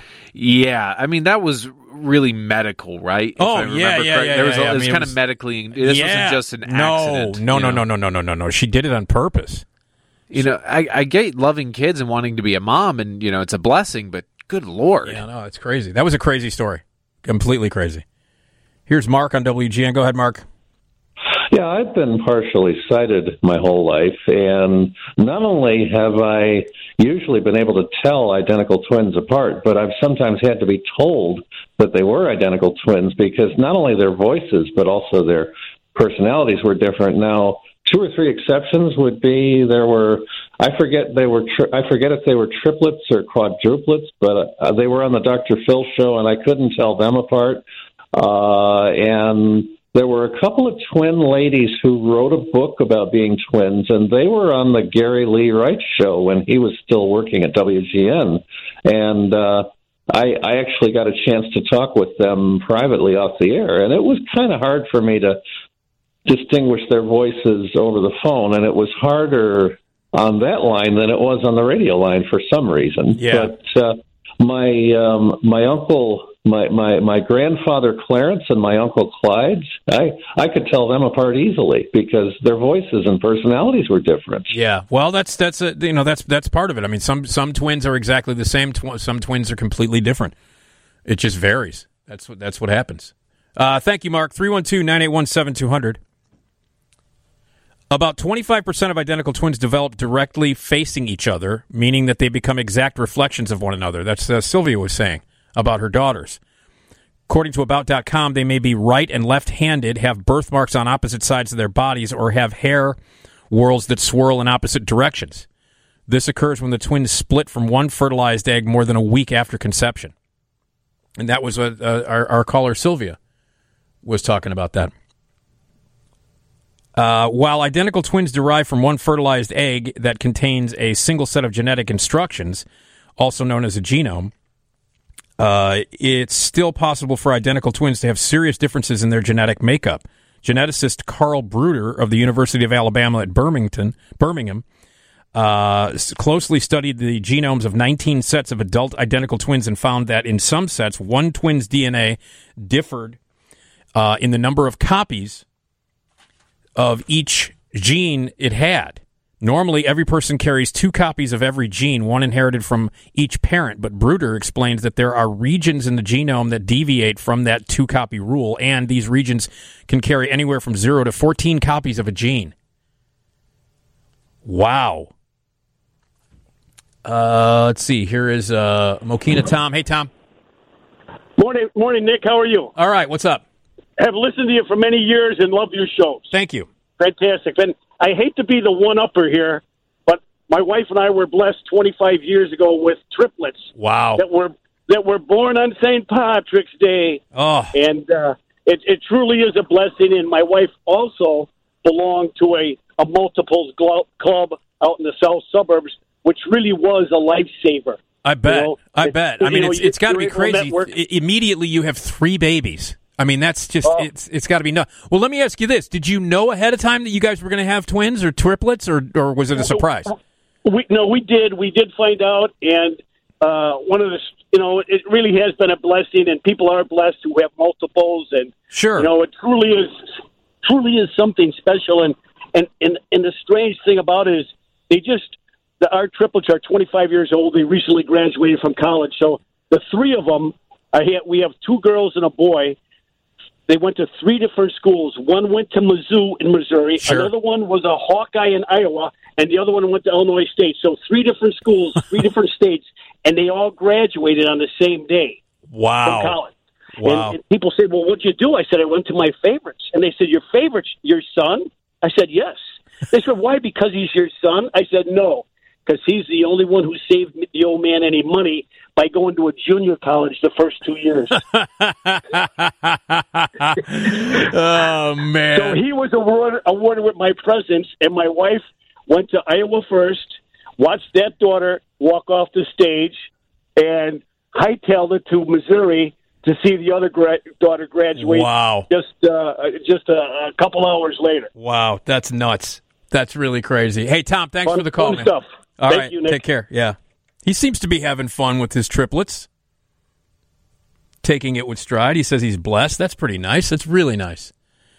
Here's Lynn on WGN. Hi, Lynn. Hi. My husband's passed away now, but he was a twin, and they did weird stuff. When we were dating, we would double a lot. the twins. And if I sat in the front seat with my date, I didn't know if I sat in the front seat going home, I was with his brother. So they would pull those kind of stunts? All the time. Yeah. Meaning I would kiss him goodnight at the door. Wow. All right. They did that all the time. But after we got married, they would call each other's bosses at work. Their voices sounded exactly the same. Mm-hmm. One of them, they were both bald. One got a toupee and one got my brother-in-law had a toupee and a mustache. My husband was bald with no mustache. And we decided my husband didn't need to get the toupee or grow the mustache because he knew how awful his brother looked. Right. Okay. All right. Thanks, Lynn. We had a great time with it. Okay. Thanks, Lynn. It seemed to be a good sense of humor among twins and triplets and stuff. Here's Doc on WGN. Hey, Doc. Hey, Nick. I don't know if I mentioned this on the air. I happen to have a 67-year-old twin sister. Oh, I didn't know that. Our names are Daryl Allen and Carol Ellen. Okay. And I was telling Tom, did you know Cher has an identical twin sister? I did know that, yes. Cher and Cher-like? Yeah, No. yeah, exactly, yes. And I used to date a Siamese twin that was joined at the small of her back. But she broke up with me. She said she couldn't trust me the moment her back was turned, Man. Jeez, I'll Doc. throw myself out. Yeah, thank you, Doc. Let's give Doc the hook. What do you? I like that. I'm going to give that a solid B+. Uh-huh. I'm sure my dad would like that joke. Yeah. That's it. Yeah, I wonder if twins. You mentioned the sense of humor. They must tell a ton of twin jokes. I mean, no, they got to have a great sense of humor, I would imagine. Yeah. I mean, the twins that I knew when I hung out at Ricochet's, those two guys, they had great sense of humor. Yeah, because I mean, you get it all the time. Everybody's gonna, ask you dumb questions. It's the same questions over and over again. So, I'm guessing you got to have a nice sense of humor. Yeah, especially if you're going to fool people. That's the main advantage.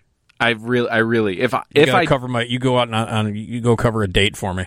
Yeah, or go sit this test for me or something like that. Although I'd probably try to strategically fail if I was that twin. Yeah, that's nice. Real nice of you. All right, we got more facts about twins here that we're going to get to, and if you want to jump in, it's 312-981-7200. We're also going to talk about completely pointless inventions and some ridiculous job titles and more. 312-981-7200 is the phone number. A little bit more facts about twins, some fascinating stuff and some funny stuff about twins. And if you're a twin or you know a twin or you're a triplet or you're a quadruplet or a quintuplet, give us a call, 312-981-7200, and we'll jump back into it after the news.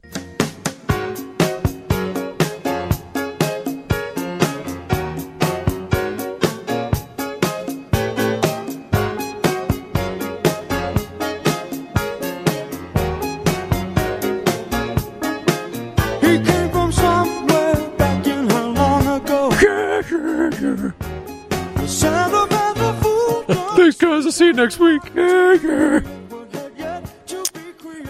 Digilio here on 720. Michael McDonald, man.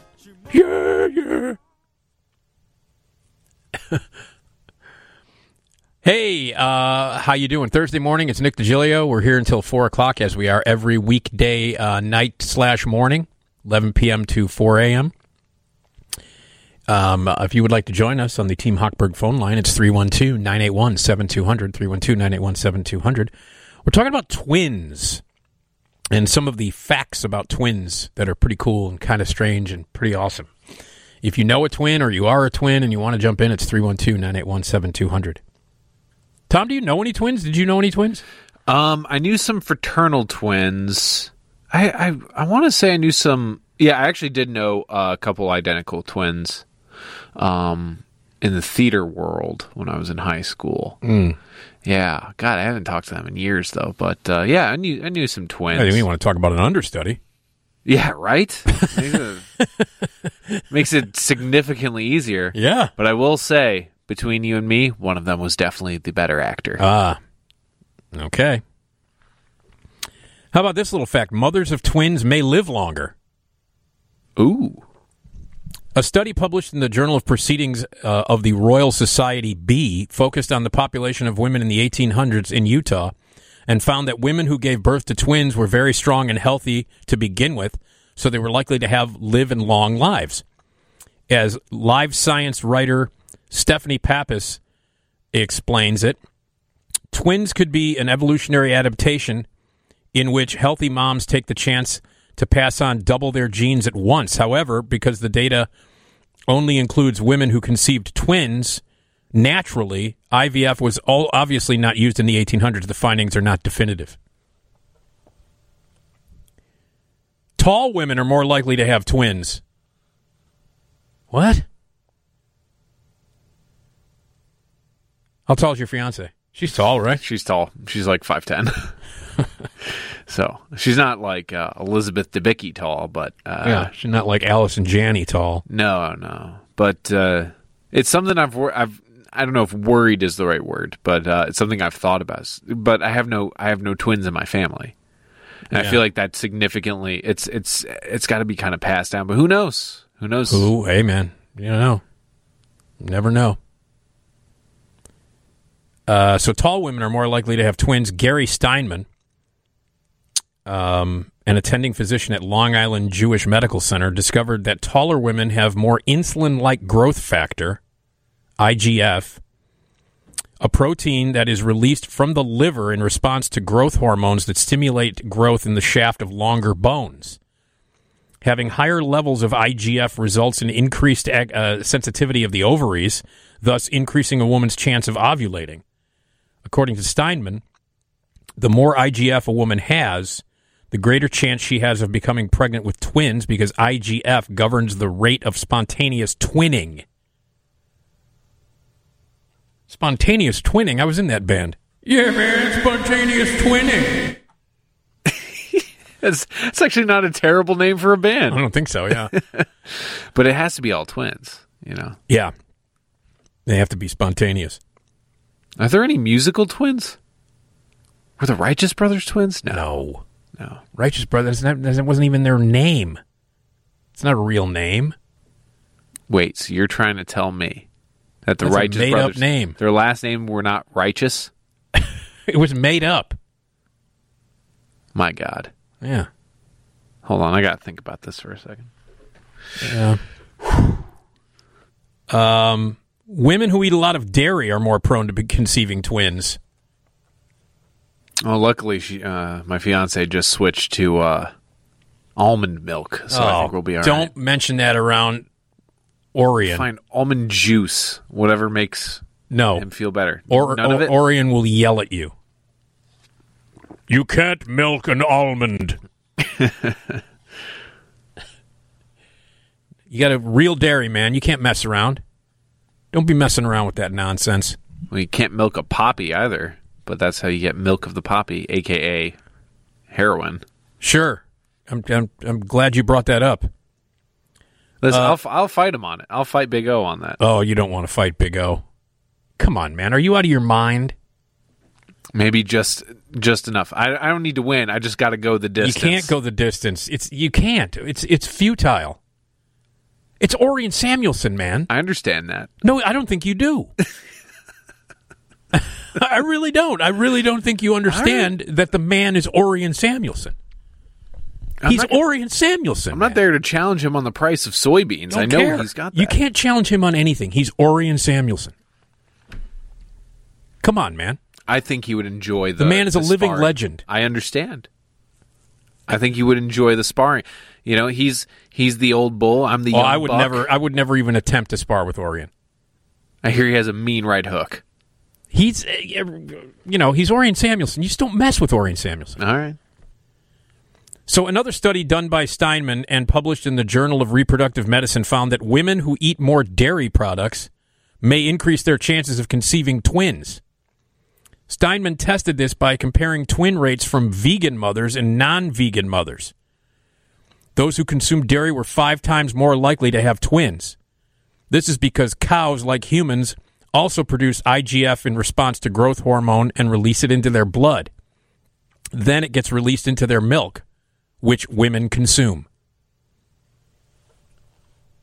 So I consume a lot of dairy. I think regular listeners know that I enjoy milk quite a bit, and I drink it with every meal. So I've got some IGF flying around in my system because of the amount of milk that I drink. So, more fun facts about twins. If you want to join us, it's 312-981-7200. 312-981-7200. So, learning a ton of stuff here that I didn't know about twins this morning. And, all right, let's take a quick break, and then we'll wrap up the twin talk, and we're going to jump into completely pointless inventions and ridiculous job titles. That's all coming up right here on 720 WGN. Also, we're going to go back in time to 1979 for a Carson comedy classic, the one, the only, the great Rodney Dangerfield. That's coming up at 2:30. All right, break, 312-981-7200.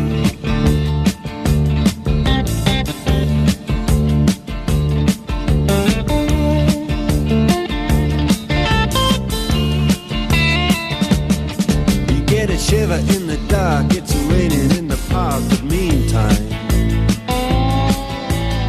sound of the river, you stop and you hold everything. Right. Yeah, Dire Straits, man. Gotta love those guys. Hey! Nick Digilio here on 720 WGN. Coming up in just a few minutes after 2:30, we'll go back in time to 1979 for a Carson comedy classic, the one, the only, Rodney Dangerfield. Okay, we've been talking about facts about twins and learning about twins. There's a little fact for you. It's possible that twins can have different dads. What? In 2009, Maya Washington gave birth to twins who have different fathers, which is said to be a 1 in a million occurrence. Dr. Hilda Hutcherson, clinical professor of in gynecology at the Columbia University, explained to Today how it happened. Normally, a woman releases one egg each month. For Washington, there were two. At the same time, the mom had intercourse with two different men in the span of 5 days. Because sperm can remain alive in reproductive tract for that long, each man's sperm fertilized one of the eggs. Voila, two babies, two dads. Okay, that's just weird. That is just weird.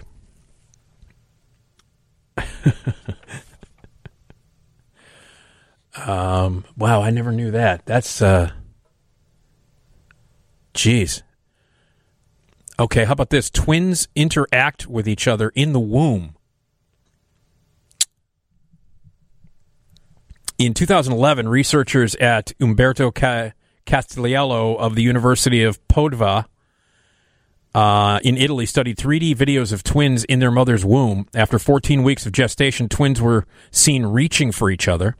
By 18 weeks, they touched each other more often than they touched their own bodies. The researchers said that the analysis of the recordings revealed that the twins made distinct gestures towards each other and were as gentle to the other twins' delicate eye area as they were when they touched their own. Oh. All right. Here's Mary on WGN. Hi, Mary. Good morning. How are you today? All right. What's up? Well, I was telling your producer that I'm a mother of twins, and I'm very happy to know that I'm going to live a long life. Yeah. I am now 88 years old. Ah, there you go. My twins are 60, and they're identical. They're sensitive to whatever's happening to each other without being told. And when they were infants, their dad could not tell them apart. Could you? Oh, well, pretty much, yes. It's quite a job, I'll tell you that. Yeah, I can imagine. So, did the day as they were growing up, like teenagers and stuff like that, did they ever fool anybody and do a switcheroo? I think they did pretty much with the boyfriends.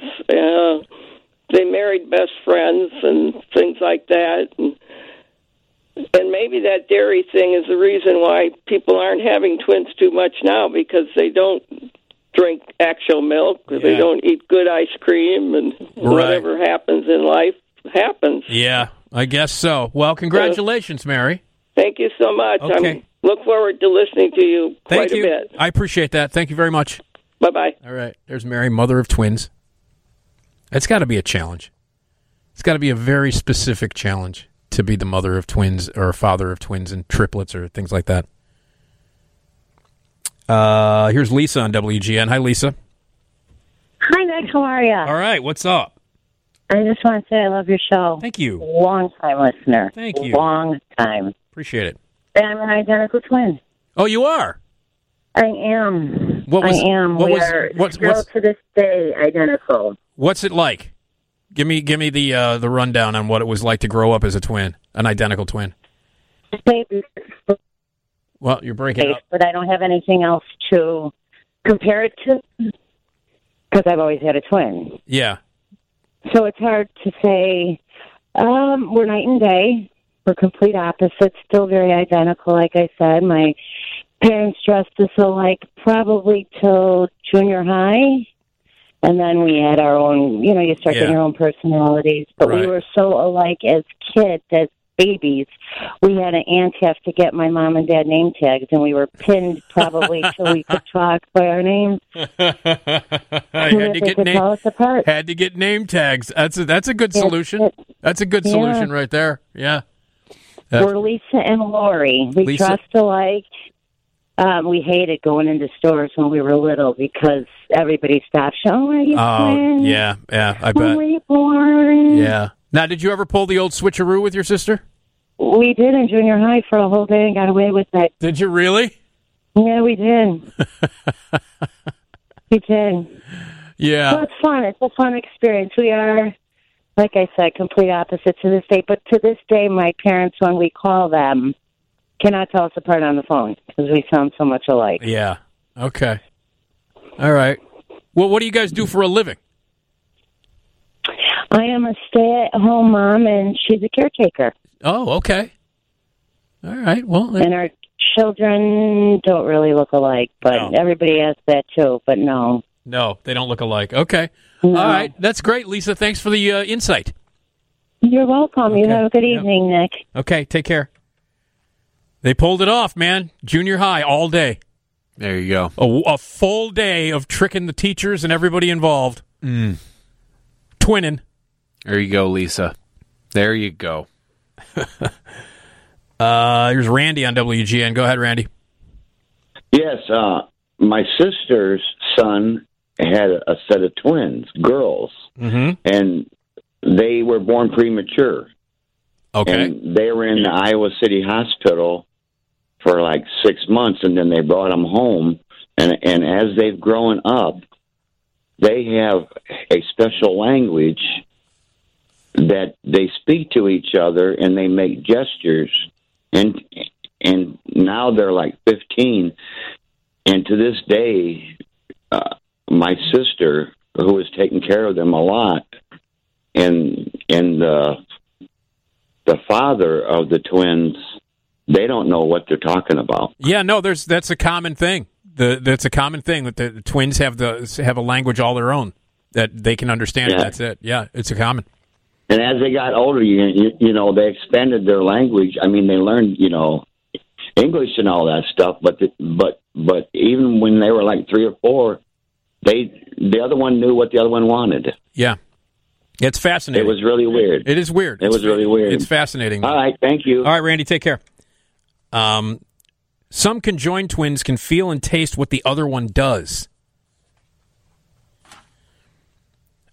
Susan Dominius wrote a piece for the New York Times about 2 conjoined twins, Krista and Tatiana Hogan, who are attached at the head and part of the brain that acts as a sort of a neural switchboard, filters out sensory input. Scientists have hypothesized that this connection could result in one Hogan sister being able to taste and feel what the other twin is experiencing and to understand each other's thoughts. The doctor spent a considerable amount of time with the twins for her story, recording these amazing observations. Their parents noticed that one girl's vision was angled away from the television. She was laughing at the images flashing in front of her sister's eyes. The sensory exchange, researchers believe, extends to the girl's taste buds. Krista likes ketchup, Tatiana does not. Something the family discovered when Tatiana tried to scrape the condiment off of her own tongue, even though she wasn't eating it. Wow. That's amazing, right? Yeah. Whew. That's so crazy. And then the last little bit of information is 40% of twins invent their own languages. So that's what, Randy was talking about. Yeah. If they got their own language, you can't understand what the hell they're talking about. I was trying to find some videos maybe of people, videotaping twins doing their twin speak. Yeah. And the best one I could find was these two twin babies who are like literally talking to each other. And it's like, it's nothing. It's their babies. But they clearly understand what the other one is doing. They're mimicking each other's movements. Yeah. They're having a full-on conversation. Yeah. And it just is fascinating. Yeah. It's fascinating. It's beautiful the way the human mind works. So these languages are called autonomous languages. Researchers suspect that twin babies use each other as models in developing language when an adult model language is frequently absent. The language consists of inverted words and expressions. The autonomous languages are formed when two very close babies are learning how to speak a real language alongside one another and naturally often play and communicate with each other. While this is more common among twins, since they are more likely to be around each other and developing at the same rate, this phenomenon can also sporadically occur between two babies who are not twins.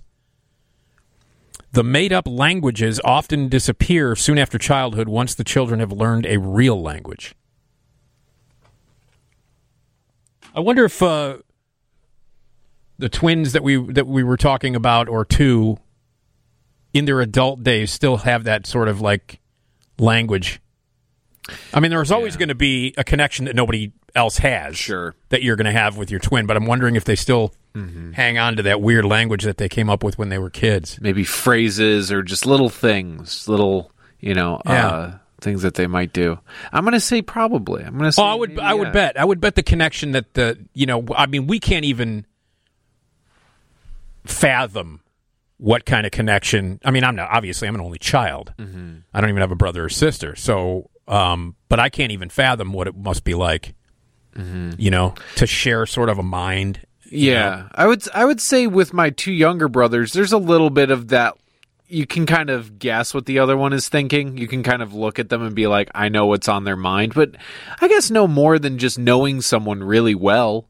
Yeah. Like when you have your best friend, maybe you've known them since you were both kids. You can always kind of tell what's on someone's mind, but nothing that intense as the twin relationship. It's really cool. I love it. Yeah.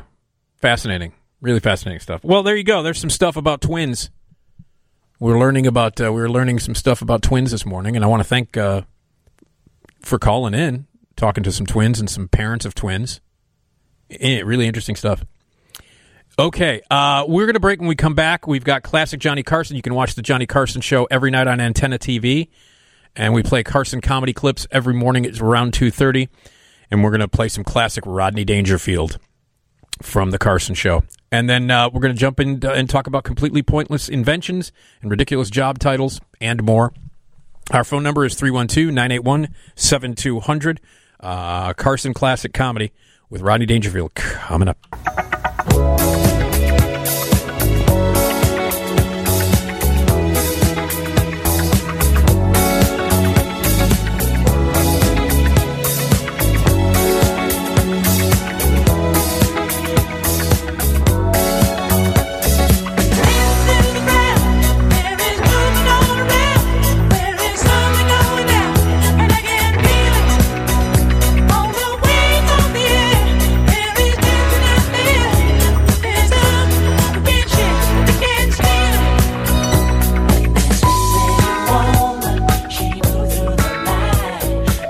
We were just discussing how much I hate Home Alone.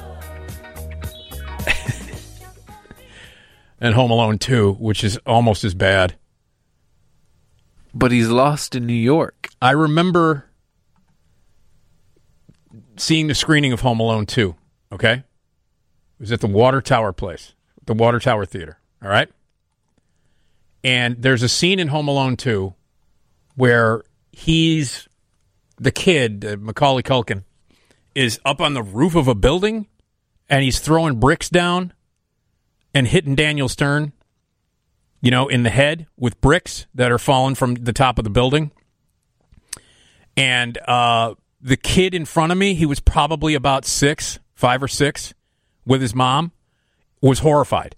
Like he was like crying and covering his eyes with every brick that hit Daniel Stern's head. And his mother just kept saying, "Oh, no, it's funny, watch," and pulling his hands away. This kid was traumatized by watching Daniel Stern get smashed in the face with bricks, and his mother was like, "No, it's funny." I didn't say anything. I would, it's not my place, but I was appalled. Absolutely appalled. "Oh, it's funny. No, watch." Pulling the hands away because the kid was traumatized by watching it. No, I hate those movies. Oh, God, I hate them.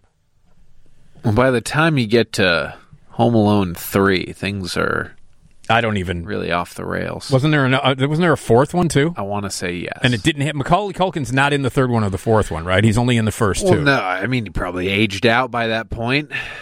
I think one of them has French Stewart in it. What? Which is, French Stewart from Third Rock from the Sun. Yeah.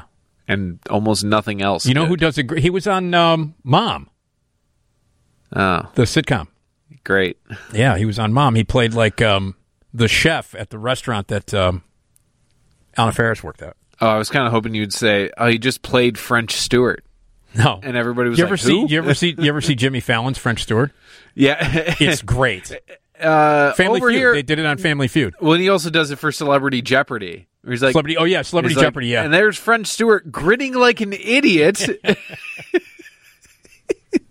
I'm not a big Jimmy Fallon person, but his French Stewart was super funny. Well, no, you know what? He was funny on SNL. Can't stand him now, but I liked him on SNL. That whole, "Man in the box, get back in the box," that whole thing. Yeah, the morning And we're back! I love that. The Morning Zoo, where it's one guy. It's hilarious. He was good on Weekend Update with Tina. Him and Tina were great on Weekend Update. No, I liked him on SNL. I was a fan, and now I'm not. The only time I ever watch a show is if he's got a great guest on. And even then, they're just lip syncing or something, or like throwing a bag of flour into a basket or some other stupid game. Yeah, it's asinine. Well, he's not doing that now because of the social distancing. Obviously. I think people but he is back in studio. All I'm going to say is that I'd be pretty happy to be socially distanced from Jimmy Fallon. Yeah. All right. Hey, it's time for some Carson Comedy Classics.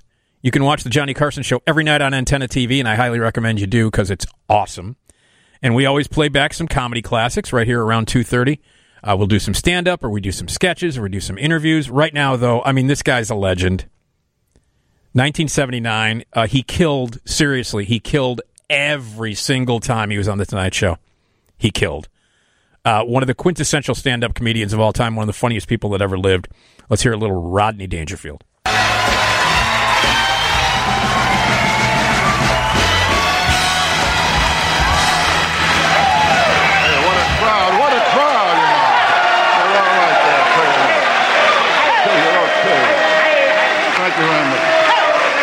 Thank you very much. No, I tell you, I'm all right now, but last week I was in rough shape, you know? I mean, last week my wife, she signed me up for a bridge club. I jump off next Tuesday. I mean, last week was rough. Are you kidding? Last week I looked up my family tree. 2 dogs were using it. I tell you, I can't relax, you know? Well, the other night I was in a place, I felt like having a few drinks. I went over to the bartender, I said, "Surprise me." He showed me a naked picture of my wife.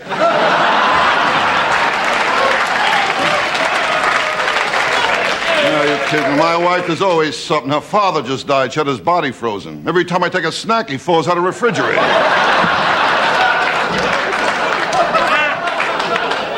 I mean, my wife can't do nothing right. Well, last week she cracked up the car. She went into a tree. She said it wasn't her fault. She blew the horn. Well, what a driver she is. Over the dashboard, there's a pair of shoes hanging. They belong to the last guy she hit. You're kidding. One night she went out, some guy stole the car. I said to her, "Do you see what he looked like?" She told me she got the license plate number.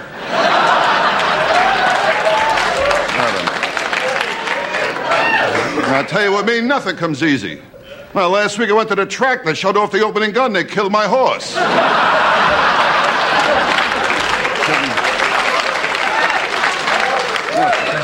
Now, last week I got stuck, too. I bought a new book, 100 Ways to Make Love. I ended up in Traction. It was a misprint.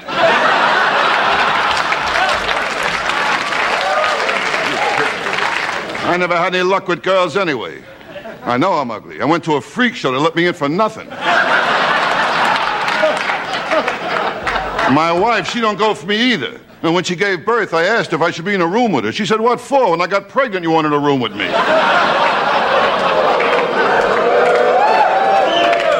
I tell you, since I'm a kid, women always gave me a hard time. My mother never breastfed me. She told me she liked me as a friend.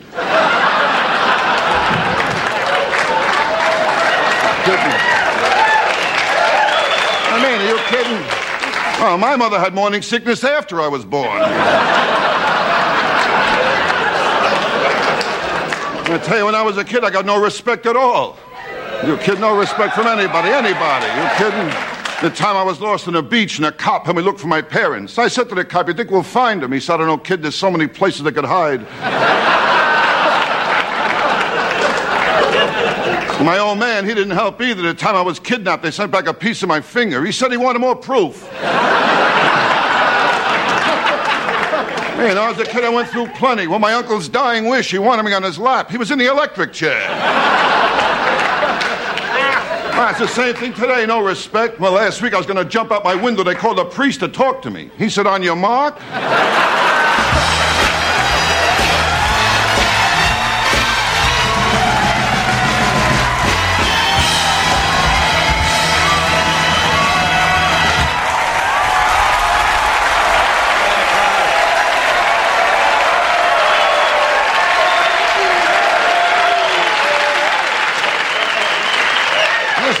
Geez, I always have a good time out here. One of these days you're going to get respect and your livelihood is over. You know that. Oh, yeah? Listen to that. Geez, that's really nice. It's a great crowd here. It's really nice. How you been, John? I'm okay? fine, Rodney. Good to see you again. Good. Nice seeing you. Always have a good time out here. Mr. Mason, really? nice seeing you. How are you? Good. Well, what's new in your life? What's new in my life? Yeah. I don't know. Nothing new, sir. Just trying to keep busy, that's Yeah. all. Working around, you know, trying to keep busy. Pardon me. Sure, it's all right. Nothing. Emphysema. Your health is... Now, I'll be back in New York, you know, tomorrow night. New York? Your club? I'll be at the club, yeah. I'll be there Thursday, Friday, and Saturday at the club, working there again, Dangerfield. Then I'm going up to New England Way. Next Tuesday, yes, New England Way. I'll be in Cohasset. Cohasset? Ever hear of that one? Sure. Yeah, that's right outside of Boston there. Pardon me. And I'll be there August... It could have been worse. I'll be up there August 7th through 11th at the South Shore Music Circus. Very fascinating. You're going to be up that way, too, aren't you? I'm going to play Framingham, man. Yeah, and Chateau de Ville in September. That's nice. That's right. You like it up there. Nice people up there, Johnny. In fact, I have a friend of mine get in touch up there. He's a good guy. A good guy to know. He runs an all-night crap game. He's really Hello? You got to break him in, you know. You got to take him on the road, try him out. Can't bring him on the big time. And then, right. Sure. Now I'm going to be in a place I've never been before in my life, Minnesota. Beautiful. That's beautiful. Bloomington, Minnesota. Land of 1,000 lakes. Well, that's right. I'll be a lot of lakes over there. 1,000. 1,000 lakes. I'll be there. And I'll be at the Carlton Celebrity Club. Carlton Celebrity Club. In Bloomington, Minnesota. Bloomington, Minnesota. This place is so far out in the woods, my act's going to be reviewed in Field and Stream. I'll be out. And the manager of the club is a bear. Is that true? Bear. Remember that joke? Yes, sure. I remember them all. Yeah, I'll be out there. But I keep show business rough, though. You know is that, it really? Johnny. Sure. That's why. That's why just a hobby with me. I make my money at my regular job, you know. I sing the national anthem at cockfights, you know, and I make my money there. That's what I do. Still helps. It's a rough business, you know that. Yeah. Last week my fan club broke up. The guy died. But you meet all kinds of people. I met a guy in Vegas last week. I was working there. A wild guy from Texas, you know. Wow. Yeah, he has a big ranch down there. Mm-hmm. He told me in his ranch he has 60 hands working there. 60. All on him. Ooh, he's a wild guy. Yes. That's the gay ranchero, I guess. Huh? That's right. You're all right, you know thank that? You. Yeah, all right. It's a living. I show up. It's a living. You show up. There's nothing planned. Yeah, and but sometimes I meet people, they act too classy, you know what I mean? Classy people, yeah. Like a lot of women, sometimes they act so classy. Like a woman has to go to the bathroom. She never says, I'm going to the bathroom. She's, I'm going to powder my nose. Yeah. You know? I mean, if that's where her nose is, she's in a lot of trouble. You know? Yeah. lot of strange people out there. Yeah, strange people. I met a guy last week with a problem, though. Strange guy? This guy he told me he had an affair with a girl 3 months ago. He's going nuts. He didn't know what to do. He told me what happened was the rabbit didn't die. It just stays in critical condition, you know. Well, you know, everybody has problems. In fact, I was talking to my brother the other day, you know. And actually, I said my brother, he's my half-brother. Half-brother. Yeah. Well, we have the same parents. He's just that way. Oh, I see. And it's wild having a brother who's gay, I'll tell you that. Really? And I always kid him. I tell him in the family tree, he's in the section. You know? You're cruel to your brother. Nah, everybody has problems, Johnny. You kidding? Me too. My marriage is on the rocks again, you know. Come on. My wife broke up with her boyfriend, you know. No, my marriage has always been shaky, always shaky. The day I got married, that was a beauty. Everybody was crying there. During the ceremony, her mother cried. All the way to the hotel, my wife cried. She got undressed, I cried. I mean, everything was... Well, your health is important. That's important. We'll get to that. We'll get to health in a moment. We'll get to that. Now, I got enough problems with my health. Enough problems with my health. What are some of your other problems? Oh, my kid, forget it, will you? My kid's getting worse, you know? Oh, really? Oh, I don't talk to my kid. Oh, he's a mean kid. Mean, huh? Well, he put crazy glue in my preparation H.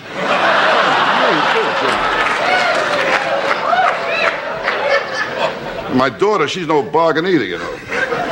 In public school, she was voted most likely to conceive.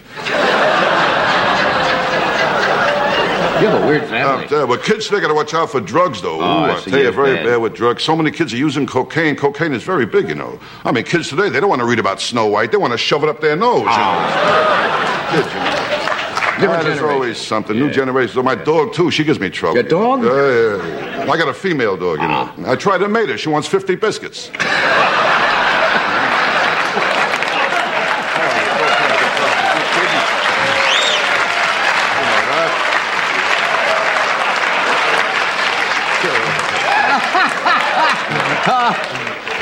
Female's a female, no matter what the species, right? Every day there's something, Johnny. You know, today's been a terrible day. Terrible day today. What happened today? I got up this morning, did my push-ups in the nude. I didn't see the mousetrap.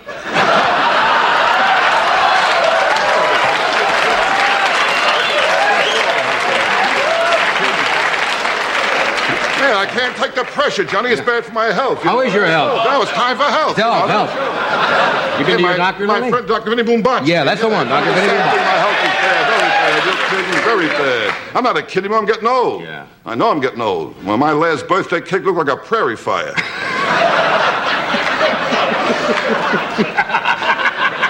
You know how it is. I know I'm getting old. At my age, I want two girls at once, you know. Yeah, if I fall asleep, they got each other to talk to. What's new with you?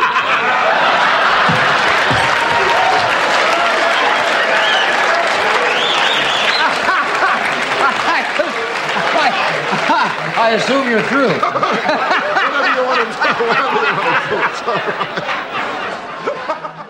Unbelievable.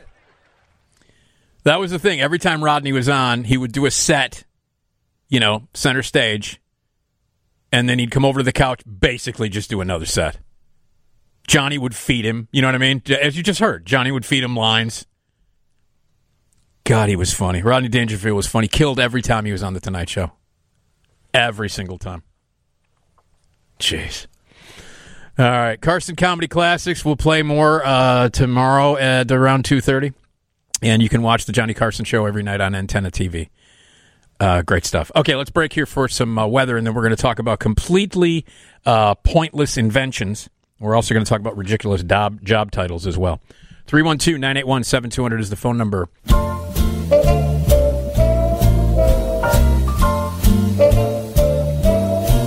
Somewhere beyond the sea, somewhere waiting for me, my lover stands on golden sands and watches the ships that go sailing somewhere. Oh. Hello, Nick Digilio on 720 WGN. Live in the Skyline studio here till 4 o'clock, as we are every weekday morning from 11 p.m. to 4 a.m. And then at 4, we head over to Bradley Place, the TV side of WGN, get some early morning news from that great team. And then the one, the only, the great, the legend, Bob Surratt at 5 o'clock for your morning drive. 312-981-7200 is the phone number. The news is next from the Northwestern Medicine Newsroom. All right. We're going to be talking about pretty much useless products, useless inventions. But before that, are you ready for this? A pair of Tokyo parks are attracting extra attention for their unusual new features, public toilets with transparent walls. The restrooms, designed by the Shigeru Ban architects as part of the Nippon Foundation's Tokyo Toilet Project, feature see-through walls that turn opaque when a user enters the facility and locks the door. I saw a video of this on Colbert. They did a bit on it. It's just ridiculous. It's completely ridiculous. The restrooms installed at the Yoyogi Fukumachi Mini Park are designed to allow those in need of facilities to quickly determine their cleanliness and whether they are already occupied. These two things we worry about when entering a public restroom, especially those located in the park. The Tokyo Toilet Project's website states. The Tokyo Toilet Project. Yeah, that was my high school band. Mm-hmm. The first is cleanliness. The second is whether anyone is inside. The walls change from transparent to frosted opaque when the door lock is activated. This allows users to check the cleanliness and whether anyone is using the toilet from the outside, the website says. At night, the facility lights up the park like a beautiful lantern. Honestly, I like the idea. I think it's kind of cool. I wonder, is it opaque from both sides? I don't know.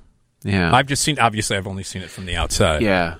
Users said remembering to lock doors is of extra importance since a user inside the facility can't tell whether the walls appear transparent or frosted from the outside. There's your answer right there.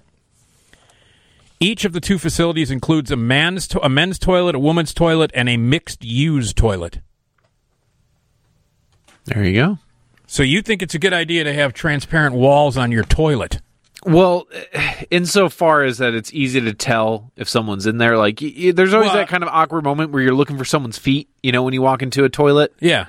If you're going to use a stall, you're kind of like, oh, is there someone in there? And if you kind of can't tell, and you pull on it, and someone is in there, and you feel kind of bad because they're just trying to do their business. If I'm in a public restroom, in a stall, mm-hmm. and I'm like the only one in there, and then someone comes in, I immediately cough. Oh, yeah, you got to do the courtesy cough. So that they know I'm in there. Yep. Yep. Yeah. The old clearing of the throat or the courtesy cough just to make sure, hey, I'm in here, dude. Yeah. And I might be a while. You ever been to Streeter's Tavern? Yeah. Oh, yeah, no, because you did isn't that where you met Mr. Gilmore? Was it Streeter's? No, that was O'Rourke's. Oh, never mind. But, Streeter's, you go into the bathroom, mm-hmm. and I remember the first time I went in there, I was absolutely dumbfounded. You go and you saddle up to the trough. It's a window. It's a one-way, mirror. What the hell is that about? Yeah. Why would I want to look out into the bar as I'm trying? I had such a hard time trying to go to the bathroom. Because it looked like there were so many people out there. Yeah. I felt like I was on stage. Yeah. And there I am, with how about the business. How about the bathrooms that have no doors on the stall? What? You've never been in a bathroom with no doors on the stall? No door on the stall? Yeah, meaning that you can't close the door to use the toilet. No, right. That seems counterintuitive. They exist. So you'd be squatting there and some guy walks by and just go, yep. What's up? Yep. That seems criminal. Well, I personally enjoy a certain level of privacy when I'm in the I can't stand to use public. I mean, I like the bathroom that we have here on the 7th clean, floor. Yeah, nice. When you can close the door. You're alone in there. Yeah. And you lock the door and and when you lock the door, on the outside of the door it says occupied. Yeah, like in an airplane. Yeah. But and it's a nice clean bathroom. Mm-hmm. You're in there by yourself. It's lovely. Yeah. I don't mind public bathrooms most of the time. As long as it's clean. I don't mind it. I don't mind it's them a necessity, if I'm. Well, yeah, it is a necessity, but I don't mind it if I'm doing number one. Well, yeah. Then I have issues after that. Yeah. You ever, because I had to, do the deed, and I was at River East. Have you ever? Oh, at AMC. AMC River East. Yeah. My God, man. Not a preferable situation. No, not at all. I mean, I haven't been there in a long time. Sure. But I used to go there, when I had my Friday night show, I would go to AMC. I'd see 3 movies before I came in. Mm-hmm. And I spent a lot of time at AMC and, obviously use the bathroom frequently, and they don't upkeep it very well. Nope. So, towels, wet towel, the little towels that come out you use to dry your hands, crumbled up on the floor. They overflowed the garbage can with the towels overflowing. Yeah. I remember when I worked in a movie theater, there was one time where you walk theaters, make sure everybody's behaving, no one's on their phone, kindly tell them to stop. You worked talking. at the 400. Yeah. There was one time I walk past the bathroom and I smelled that smelly smell of marijuana. Ah, yes. And I was like, somebody was blowing weed in the bathroom at the 400? Yeah. And I was... Come on, man. It's dead serious. And I go in there, and there he is, and he tries to hide it, and I'm like, what are you... it stinks to high heaven in here, man. And I'm not trying... I'm non-judgmental when it comes to that sort of thing. You do what you gotta do. But I was like, not why? In the theater bathroom. Well, that's why I asked him. I was like, why the bathroom? And he's like, well, I didn't want to do it outside. I guess I got caught. I was like, and you thought you weren't going to get caught in here? What if you set off a fire alarm? Yeah. And you thought, well, what if the cops come? The cops might come now, dude. Yeah. It's like, listen, I've got neuropathy. I was like, I don't care about the reason why. I don't care that you're smoking weed. I care that you're blowing weed inside the bathroom. Yeah. I would have let you out the back, man. It's whatever. We're not trying to judge. Yeah. Good Lord. That's just stupid. Yeah. So, public bathrooms, boy, they're fun, huh? Good times for everybody. Yeah. But now you can clearly see in Tokyo. There's a man right in there. There's somebody in there. Just better hope it doesn't malfunction. Yep. They would see us running after Edward Herman.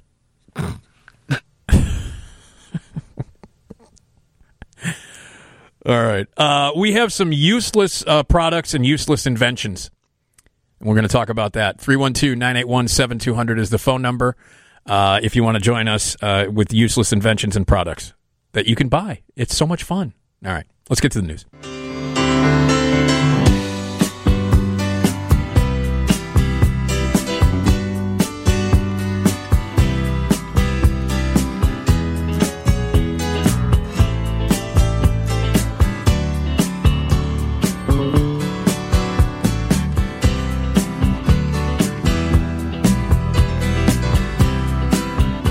Right.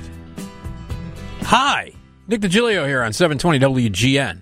Live in the Skyline studio here till 4 a.m. as we are every weekday morning, night, 11 p.m. to 4 a.m. 4 o'clock we head over to Bradley Place to the TV side of WGN, get some early morning news from them, and then the great Bob Surratt at 5 for your morning drive. 312-981-7200 is the phone number on the Team Hochberg phone line. And we're going to be talking about inventions that are completely pointless, things that are completely pointless. Here's what it says. Have you ever stayed up too late watching an infomercial selling a useless product? You ever order a stupid product on the from the infomercial world? I don't know about the infomercial world. I'm trying to think, because now it's really like Instagram ads and stuff like that. Or Facebook ads, they try to sell you a bunch of crap. Yeah. Well, there's an infomercial on right now. What's it trying to sell? It's called Uncommon Seed. That was my adult film star name. I think it's. I actually think it's sort of it's a book, a religious book that was supposed to help you through your life. Okay. So I'm honestly about, I don't know, 2 days away from buying that presidential chess set. Yeah, that's pretty special. It's kind of cool. It's pretty special. There's a full half-hour infomercial. A full half hour. A full half-hour infomercial about the presidential chessboard. You know what? I'll tell you. My mom bought something really stupid. It was maybe not stupid, but it's kind of useless. It was that big map of the United States. Remember when they started putting the state the state quarters? Yeah, that was like what 1999-ish, somewhere around like the turn of the century. It was the map. She bought it so that I could collect all these quarters. And I was like, okay, that's cool. So I started putting in the quarters in the map for each state. Yeah. And that was it. And I would look at it. I was just say to myself, cool, I guess. I had no strong feelings towards it. She spent like, probably $35 on it plus shipping and handling. That was it. I got drunk one night, which is a shocker considering QVC. I used to drink a lot. But I got drunk and I ordered 2 buckets of Quick and Bright. What's Quick and Bright? It's a cleaner. It's like it's a tub of like it's a concentrated like paste that you can you mix with water and it can clean floors and walls. I'm gonna take a shot in the dark here. That Quick was spelled KWIK. I can't remember. Yeah, I can't remember. It was Quick and Bright. Quick and Bright. What possessed you? You just thought I was drunk. I was drunk and I was watching it, and they were showing all these amazing things that Quick and Bright could do. I'm on my couch loaded, and I was like, I think I got it above I could clean my floors. So I ordered it. And I ended up with 2 buckets of Quick and Bright that were used. One of them was used once. They were under. I remember when I moved out of the apartment, because this was when I lived in Andersonville. Right. And when I moved in with Heather, when we first moved in together, and I moved into her place, they were still there. They had to have been sitting under that sink. I lived there for 13 years. I lived in that apartment for 13 years, and the Quick and Bright was probably under that sink for about 7 or 8 of those years. See, I would have assumed that you would have bought, like, I don't know, maybe a back scratcher of some sort. I don't know why. I mean, I have no idea. I was loaded, and I was like, and I watched the infomercial, and I was like very impressed with what Quick and Bright could do. Good for you, Quick and Bright. Well, you did use it at least once, correct? Well, yeah, I used it once, but what did it make a noticeable difference? I cleaned the kitchen sink with it, and it was fine. It worked. But not better than, scrubbing bubbles or I don't know. Something else? It was certainly not, the magical item that I thought it was when I was watching the infomercial. Well, they do a really good job of selling it, of any sort of product. I mean, think of how many people bought a Snuggie? Decker. Decker did buy one. Yeah. But they were impressed just on the presentation alone. Hell, I got close. Lots of people bought Snuggies. It's a very popular item. But I don't think it falls into useless, because it does do what it works as advertised. It's a blanket with sleeves. Yeah, pretty much. A slanket. That was the Snuggie competitor. Slanket. This is a terrifying sounding thing. How about this? Friend of mine years ago, buddy of mine, comes home. He got cut. He was a waiter. Mm. So, of course, because he was an actor. He was a waiter. So he lives with his girlfriend. Okay, he gets cut early from his shift. He comes home. His best friend's sleeping with her. He comes home, catches his best friend with his girlfriend. Okay, so obviously this is horrendous. Like in one fell swoop, he loses his best friend and his girlfriend.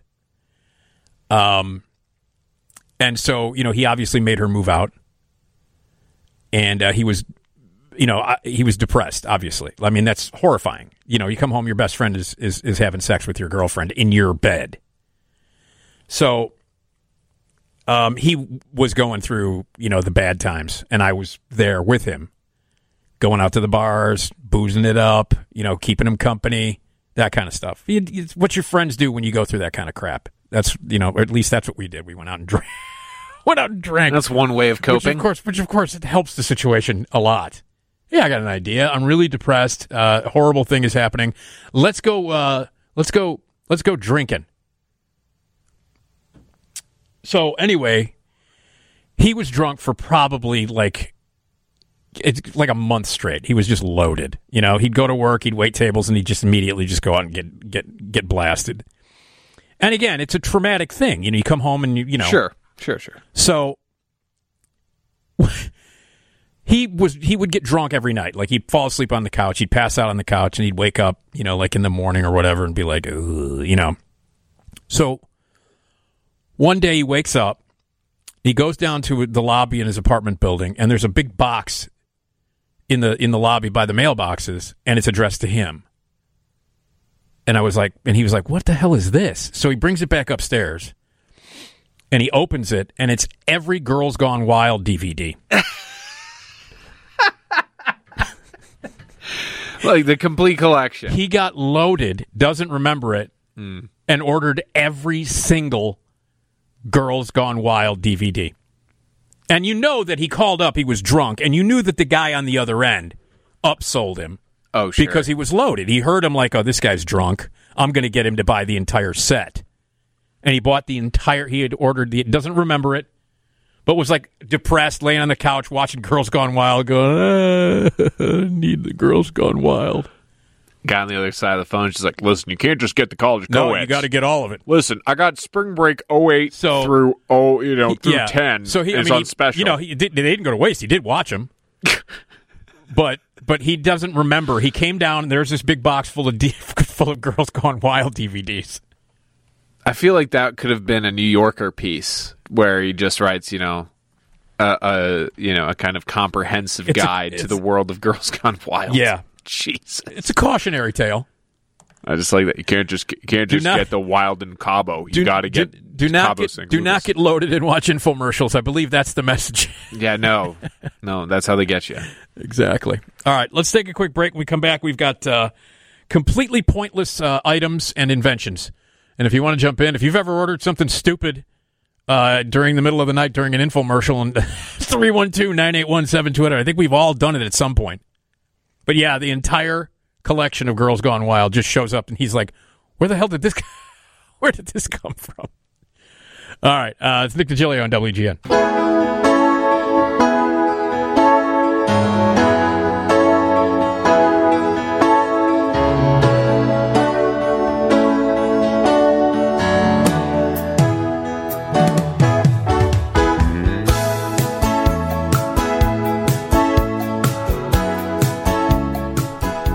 All right, Nick Digilio here on 720 WGN. We are live in the Skyline studio. We're here until 4. And then we'll head over to Bradley Place, the TV side of WGN, and get some early morning news from them. And then the great Bob Surratt at 5 o'clock. Every weekday morning, 5 o'clock, he's your morning drive. 312-981-7200 if you want to join us. Here's Robert on WGN. Go ahead, Robert. How about the ShamWow? Yeah, did not order the ShamWow. Oh my goodness! And then when you actually need it, you can't find it. You've misplaced the ShamWow. Does it work? Yeah, it works. And then my nephew sent me a mouse holder one Christmas. Uh-huh. Talk about a worthless invention. A mouse, for your computer. Well, when you're not using the mouse, you can put it in the holder. That makes no sense whatsoever. That's called a worthless invention. It's true. But they sold. Yeah. So, again, go figure. All right. Thanks, Robert. God bless America. Take care. Right? And thanks so much to WGN for getting us through all this stuff. We appreciate you, Nick. We really do. Thanks, Robert. Appreciate it, buddy. Take care. Yeah, Vince Offer.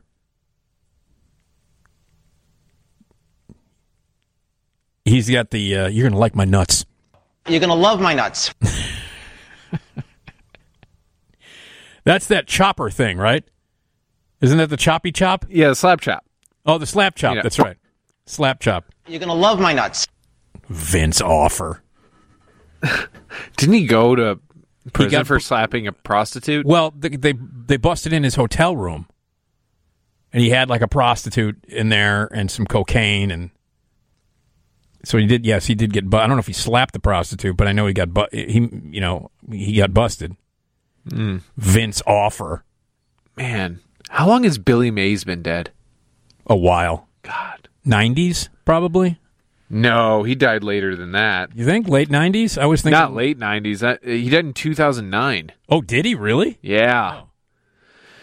What was he? OxyClean. OxyClean. That's which is right. like a legitimately great product. Yeah, I love I use it for my laundry. I've got the spot stain thing. What's the item now that where they put a hole in a boat? And then, Flex Seal. Flex Seal. Yeah.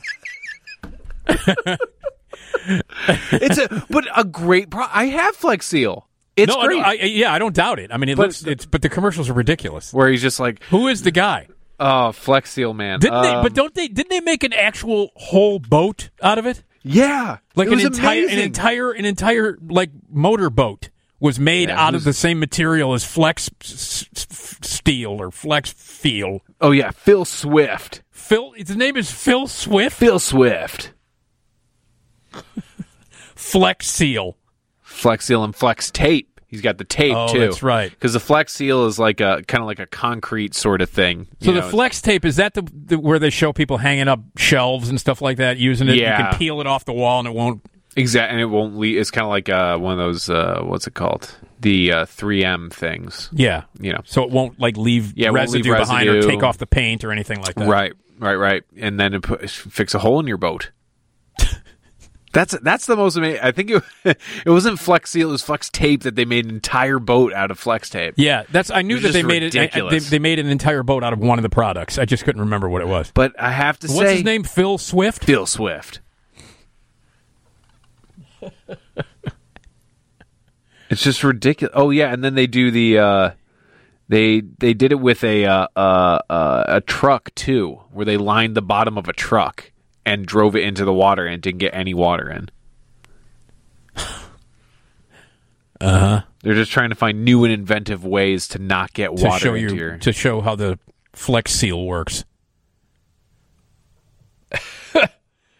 All right, we have useless products. How about this? The car exhaust grill. This is a brand that comes out of Iran. This invention allows users to make nice, savory burgers with car exhaust. The makers say the fumes stay away from the burger, but really, is it worth the risk? Plus, if you don't have the time to make a burger, but you do have the time to use an ignorant device like this, you need to reprioritize your life. The car exhaust grill. Nothing I like more than to smoke my burgers with car exhaust. Here's John on WGN. Go ahead, John. Nick, do you remember those little satellite dishes that they used to advertise? The little plastic things, and now they like advertise a little gold strip that you can test your TV, and you can get all these over the air channels. But there used to be like a little plastic satellite dish that was made in China, and they claimed it could pull in a whole bunch of cable channels. But the thing absolutely did not work. I don't remember that.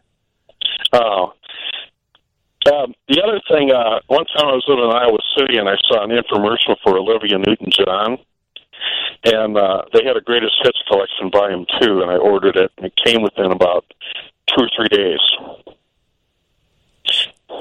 Okay. Yeah, but I don't know why. I mean, talk about effective advertising. I mean, they did a really, really slick video of her doing physical and stuff like that. Well, yeah, that's enough to get you to order it right there, I think. That's why I ordered it. Yeah. I'm not a very big Olivia Newton-John fan. I got the album. I thought, God, why did I order this? Yeah, now you got fooled. All right, John, thanks, buddy.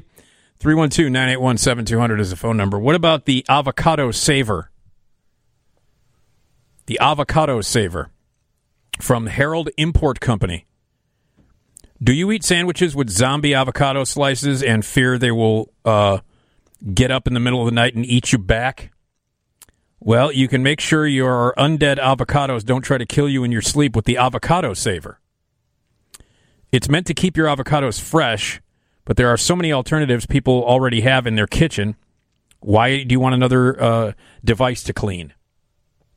The avocado saver. I've seen that. I've seen a commercial for that. How about air-conditioned shoes? What is that? I think it's sandals?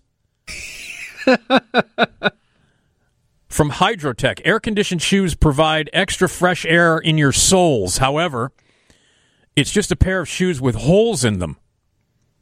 Not only is it not an upgraded shoe, it's an incomplete product they are trying to pass as a luxurious item. They claim the product has unique filter technology. Yeah, we can put holes in our own shoes and not pay $75 for it. We'll admit, though, that the guy's smile in the photo almost had a soul. His grin is freaking huge. He's very happy to have his air-conditioned shoes. Well, I mean, there's no greater inconvenience in this world than sweaty feet. Wasn't there a product, like a pair of shoes that actually had little fans in them to cool off your feet? I don't know. So basically, the air-conditioned shoes is just is shoes with a bunch of holes in them. So it's shoes with holes in them. I have that now with my Converse. It's only because I've had these things for years. That's why they got holes in them. Air-conditioned shoes. I mean, just the name of that item alone is ridiculous. I mean, why would anybody buy something with air-conditioned shoes? Jeez. All right. Have you ever purchased something stupid? We got some useless products that we're talking about here. 312-981-7200. So I'm trying to remember if I've ever ordered anything. I just remember the Quick and Bright. I got the what's it called? The hard-boiled egg desheller. Oh yeah, yeah. That was actually pretty helpful. You said that works very well. It works surprisingly well. It's not perfect, but it works surprisingly well because I can't deshell my eggs. Why? What's so hard about it? Because I have these horrible paws instead of hands, and I've every time I see commercials for the egg peeler or whatever it is, yeah.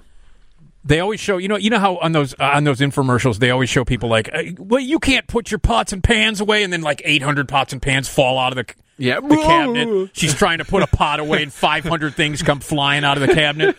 Or the guy that knocks over like a 50-gallon, a bowl of Cheetos, just onto the floor. And then that one with the egg, where the egg peeler thing, yeah. They show someone like at the sink trying to peel an egg and ripping it in two. You know what I mean? Like our hard-boiled egg is being ripped apart, like scrunched in their hands. Like, well, first of all, that's not how you peel an egg. You don't smash the egg in your hand. And they're always how hard it is to peel an egg. Yeah. Try to put those pots and pans away in your cabinet. Are you unable to open your bottle of soda without getting covered in pop? Yeah. It's impossible to do the mundane things unless you get these items. Trouble getting your underwear on in the morning. The peeling of the egg, I remember just like watching it going, what are you doing? Like they're ripping the shell apart and smashing the egg. It's a hard-boiled egg. They're ripping it apart. Like, and they're all frustrated. Like, I can't. This egg, it's so difficult to peel. Are you tired of sitting down to poop? Oh, God. All right. Let's take a quick break here for some weather, and then we'll come back and talk more about these useless items.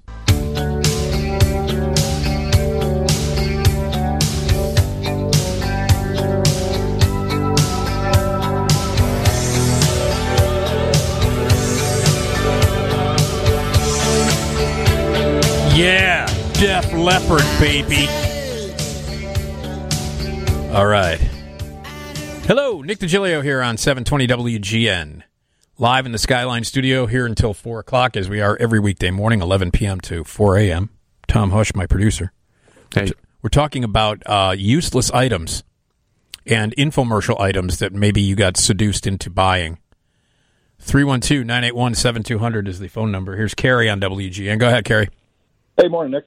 Hey, not why I called, but you just reminded me of something really, really important. Talking about the eggs. Diamond is the hardest surface on earth, but 10 years later, you still can't cook an egg on it. That's right. And then that stupid commercial was they were throwing chickens on her hand, and it was bizarre. Yeah. Whatever pan they were selling. Yep. But yeah, so I Yeah, I got duped. I bought a can of the Flex Seal last week, actually, because I had a hose that was leaking, a couple little pinhole pricks in it, and I said this stuff looks good. So it wasn't the roller kind that the guy builds a boat out of. It was like a spray can. Yeah. I followed the directions. I let it dry. As soon as I turned the hose on, not only did it leak water, it sprayed all the black Flex Seal stuff all over me. So that didn't work. Oh, jeez. But I think the roller stuff might work better, but it's harder to use. And then I did get duped one night at 2 a.m. And I believe it or not, I wasn't actually drinking, but for some reason I thought one of those induction burner things would be a good idea because I cook a lot, and you allegedly can boil like 4 quarts of water in like 90 seconds or something. And I'm like, oh, that sounds cool. So I bought one, and of course it doesn't do what they say it does. And I have 2 stoves in my house, so I'm like, I used it once, and I'm like, no, that doesn't work. Yeah. But then the original thing is, where we all got hooked, if you're of our age, is any Ronco product. Well, sure. I was trying to explain this to somebody younger. I'm 52, and I was trying to explain this to somebody much, not much younger, but in their 30s, who wasn't in the heyday of the Ronco stuff. And I was trying to explain the smokeless ashtray and the glass froster and the Decker Egger and the Pocket Fisherman, and they're like, no, that didn't exist. I'm like, no, this did. It was huge. No, they were all real. They were all real. They're all real, and we all bought them. Yep, no question about it. All right, thanks, Kerry. Take care. Yeah, those Ronco products were ridiculous. You'd watch, I would watch, like Channel 32, 10:30 at night, and you'd like the Honeymooners, or Benny Hill or something we would watch, and the commercials would be those ridiculous, like the smokeless ashtray. You familiar with the smokeless ashtray? I can't say I am, because that doesn't really make a whole lot of a smokeless ashtray. It's an ashtray with like a dome over it. You put the cigarette in there, and it's got like a vacuum that sucks the smoke up. The smokeless ashtray. That just seems excessive. Well, it's also very stupid, but people bought it. I bought a Pocket Fisherman for my dad. Well, I mean, that's like the little video game, right? The Pocket Fisherman. No, it's a fishing rod. Oh, and it's like really small. You can hook it onto your belt. Okay, and it has a handle. And you can extend it out, and you can fish with it. And then you're done. You collapse it, and you put it back on your belt. It didn't work very well? No. The Pocket Fisherman. Pocket Fisherman. These commercials were on constantly. Like, you couldn't get away from them. Couldn't get away from them. Of course. I also remember that when Elvis died, every other commercial was for an Elvis collection. Yeah. Like an album. And I don't know, I guess the rights to his songs were all over the place because there were a whole bunch of different companies, that were doing, gospel songs from Elvis. And you could not get away from when he passed away, August of 1977, from that like week on, nonstop Elvis mail-in commercials for albums. Just, really trying to take advantage of the situation. Yeah, I've always had a sweet sort of affinity for the Time Life albums, like the Time Life CD collections. 200 songs on 15 CDs or something like that. Yeah. And, they used to have these albums that like, because you get, like, hits, like those Now albums now? Yeah. Now that's, what's it called? Now It's a Hit? Now that's what I call music. Oh, now that's what I call music, volume 90, or whatever it is now? Yeah, they're up there now. They're up there. Well, they used to have these, greatest hits collections or top song collections, and then you would get the album, and it wouldn't be by the original artist. It would be just some sort of terrible generic studio band doing a version of the songs. You would get duped.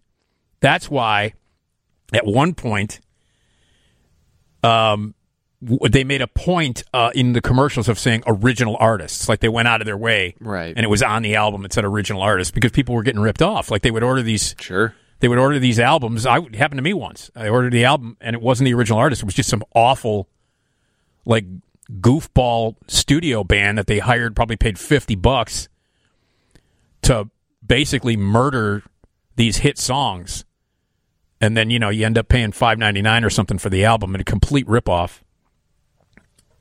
And you never listen to it because it's like, wait a minute, why do I want to listen to this terrible band that can barely play the song? But yeah, they get you. They get you. It's all huge hits. An album full of all of today's hits. And then you get it, and it's just some terrible band covering them. How about the iPotty? P-O-T-T-Y, iPotty from CTA Digital. The CTA Digital iPotty is meant to make potty training less of a chore for kids. However, the whole idea is nasty and unnecessary. You know your kids are going to get crap on your technology this way. What kid needs to be entertained even when he's on the crapper? How about the shoe umbrella? The shoe umbrella helps your feet stay dry from the rain. It also takes waterproofing way too far. The shoes look ridiculous, and they're not worth it. You will get soaked by the jokes that will undoubtedly shower you on the street by gawking strangers. So this is actually a little umbrella that covers your shoe. Like, so it's an umbrella. You're walking around with umbrellas on your shoes. Little umbrellas on your shoes. That's the stupidest thing I've ever seen. Would you walk around with umbrellas on your shoes? Well, the size of your feet, you need a regular umbrella.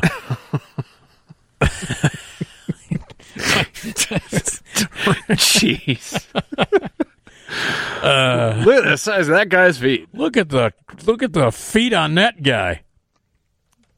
Here's Trucker Rich. Hi, Rich.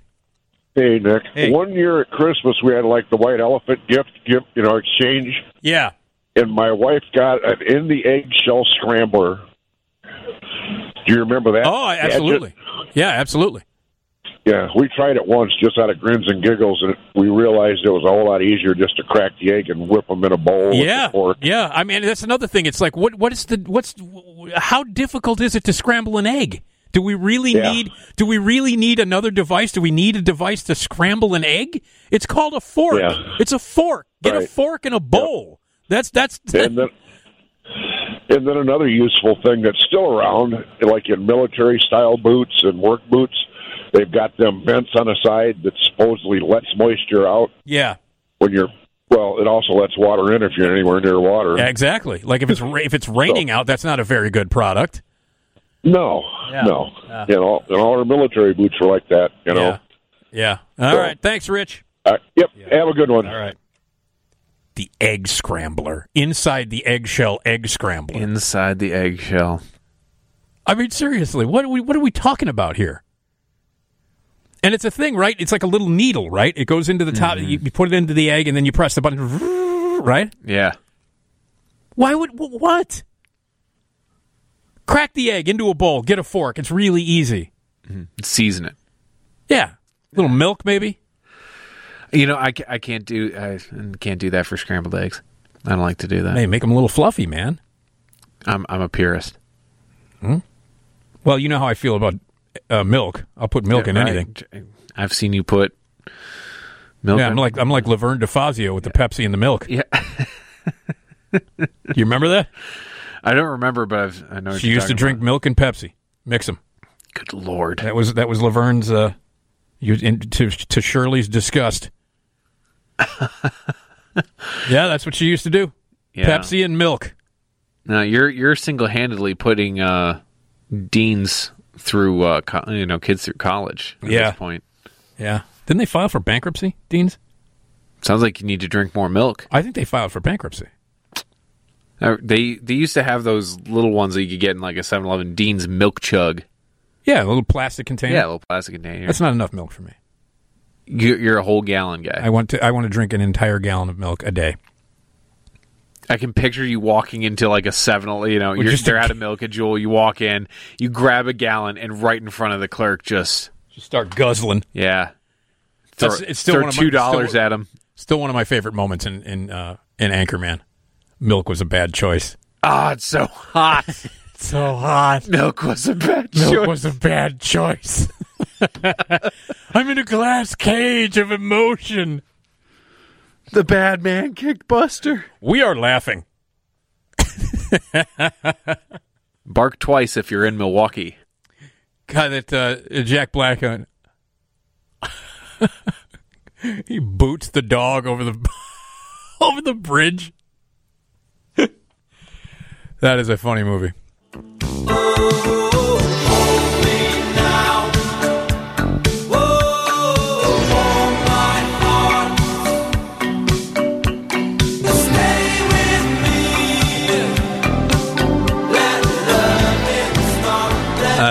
love this song. I love the Thompson Twins. There's nobody in the band named Thompson, and there are no twins. I feel lied to. Yeah, I love that song. I'm a huge Thompson Twins fan. Lies, lies, lies, yeah. I love them.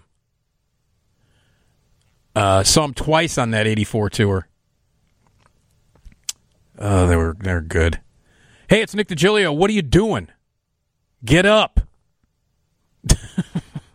We're here till 4. Then we head over to Bradley Place, our Channel 9 guys, and they'll give us some local news, and then we'll come back, and Bob Surratt will be here. So here is Terry on WGN. Go ahead, Terry. Hey, Nick, good morning. How are you? All right, what's up? Hey, I don't have an actual product that I purchased, but in the spirit of products that you can't do without and that are clearly a cut above whatever you're currently using, I know you're a Honeymooners fan, as am I, but I'm sure you remember the classic episode of Chef of the Future. Oh, sure. When Ed and Ralph were on TV trying to sell this thing with a skate key, root remover, fish scaler, I forget what it was, but it was all this in the vein of you can't do without this product because it's going to replace all these things. And then when Norton goes through all the exercises of what the old products are, they're clearly superior to whatever. Well, I mean, that's the whole. It's the whole Corey apple. Can it Corey apple? Oh yes, it can Corey apple. And then he's like, okay, well, I'll do it the old-fashioned way. Zip, zip. And then he's like, okay, and he's done. And he's done. I don't. Yeah, and then I like it when they were rehearsing before they actually shot the commercial, and they're rehearsing, and Ralph gestures, and all of a sudden something flies off of the thing, and he goes off camera and picks it up. And he says, "Hey, maybe we ought to say something about spearfishing." That had to be completely improv. No, completely, absolutely, yeah. So, all right, thank you, thank you, Terry. All right, thanks, Nick. Bye. See you, bye. That's the great thing about the Honeymooners, is that Gleason never rehearsed, and he went in cold, and like there were signals that he had, like if he went up on a line, like if he couldn't remember what was what the next beat was or the next line was, he would like touch part of he would like touch his lapel, or he'd have like his hand or something like near his chest to give whoever's on stage with him, whether it be Joyce Randolph or Art Carney. Or Audrey Meadows, a sign. It's like, hey, I don't know what's next, and then they would have to feed him a line. But he never rehearsed. He wanted it to be fresh, and you can feel that when you're watching the Honeymooners. It feels unrehearsed. You know what I mean? It feels. It's got an improvisational quality to it, which is yet another reason why I love it so much. Here's Glenn on WGN. Go ahead, Glenn. Hey, Nick. Here's the thing. The glue traps they seem to catch everything but the mouse. Okay. True story. We come home one night where we see somebody broken in. We search all the rooms. Everything's intact. But we go in the kitchen, and what do we see? The burglar stuck right there in the glue trap. That's about it. Get out of here. All right, Glenn, thanks. How about the breast cushion? Beg pardon? From the Cush Company, the breast cushion. Ladies, do your breasts fight each other when you're sleeping? Make sure they stay apart with the breast cushion. The maker claims that the cushion helps preserve the spacing between each fun bag. It sounds like an excuse to get money out of dumb people, but if you bought one, maybe it's a display of survival of the fittest at play. How about the man bra? Well, that's Frank Costanza and Kramer. The man's-ear. Yeah. The bro. The bro. I think that's got to be one of the funniest shots in when all they of come Seinfeld. when he comes in and there's his dad with a brassiere and they're dancing. They've got like cha-cha music on. Oh my God. It's too much. It's hilarious. It's too much. Men, do your breasts fight each other when you're sleeping? So this product is to help men who have man boobs because they form with excess body fat. If you're feeling insecure about your moons, why highlight them with undergarments? How about the goldfish walker? What? You know, I've been meaning to say that my goldfish could really use some exercise. Do your fish ask you on a daily basis to take them for a walk? Well, now you can keep this. You can with this goldfish walker, like you would a dog. You can keep your goldfish on a leash and tote them around the neighborhood. Although we wouldn't buy one of these, we'd pay to see someone lugging one around the neighborhood. So you're going to kill your fish? You're going to take your take your fish on a walk in the neighborhood and kill him? Is that the idea? It's a very creative way to become a aquarian serial killer. How about toilet golf? Have you seen this? You've seen this, right? Toilet golf is like what, you sit on the crapper and yeah, it's a little green and a little club, and you can putt while you're pooing. Everyone's thinking, why can't I take some shots with my 9-iron when I'm on the John? Well, now you can with toilet golf. What's your handicap, number 2? Oh, God. Inventions like this one make you wonder who exactly came up with them. We want to meet the guy who said to himself that this was a good idea and it needed to be spread throughout the world. How about the walking sleeping bag? What? This sleeping bag allows you to walk comfortably while still maintaining inside the sleeping bag status. The makers probably thought hopping looked silly. So they thought making a person look like a creature from the swamp would be more sensitive. The bag would be great for freaking the crap out of people, though. Would you get the walking sleeping bag? The walking sleeping bag? Yeah. I'm going to say no. Probably not. How about the wine glass holder necklace? Have you seen this? What? It holds your wine glass around around your neck, yeah. We have one question. Who drinks that much wine and doesn't have a table? It's bad when your product's competition is in the market virtually flat, any flat surface whatsoever. The wine glass holder necklace also has to be making walking more difficult. We're all for booze, but this seems highly impractical. How about the privacy scarf? Isn't every scarf at some point a privacy scarf? On a certain level, yeah. Why would you need that much privacy when you're looking at your computer screen or your phone? Unless you found images of OJ's other glove, there's no need to be this discreet. And let's think about this. Won't this only bring more attention to you? Wearing a privacy scarf will make people more curious about what you're reading.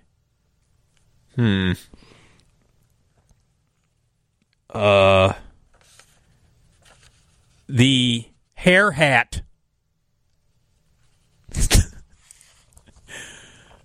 Yeah, so there it is, the hair hat. So get your hair hat. Michael Jordan, Tay Diggs, Vin Diesel all do it.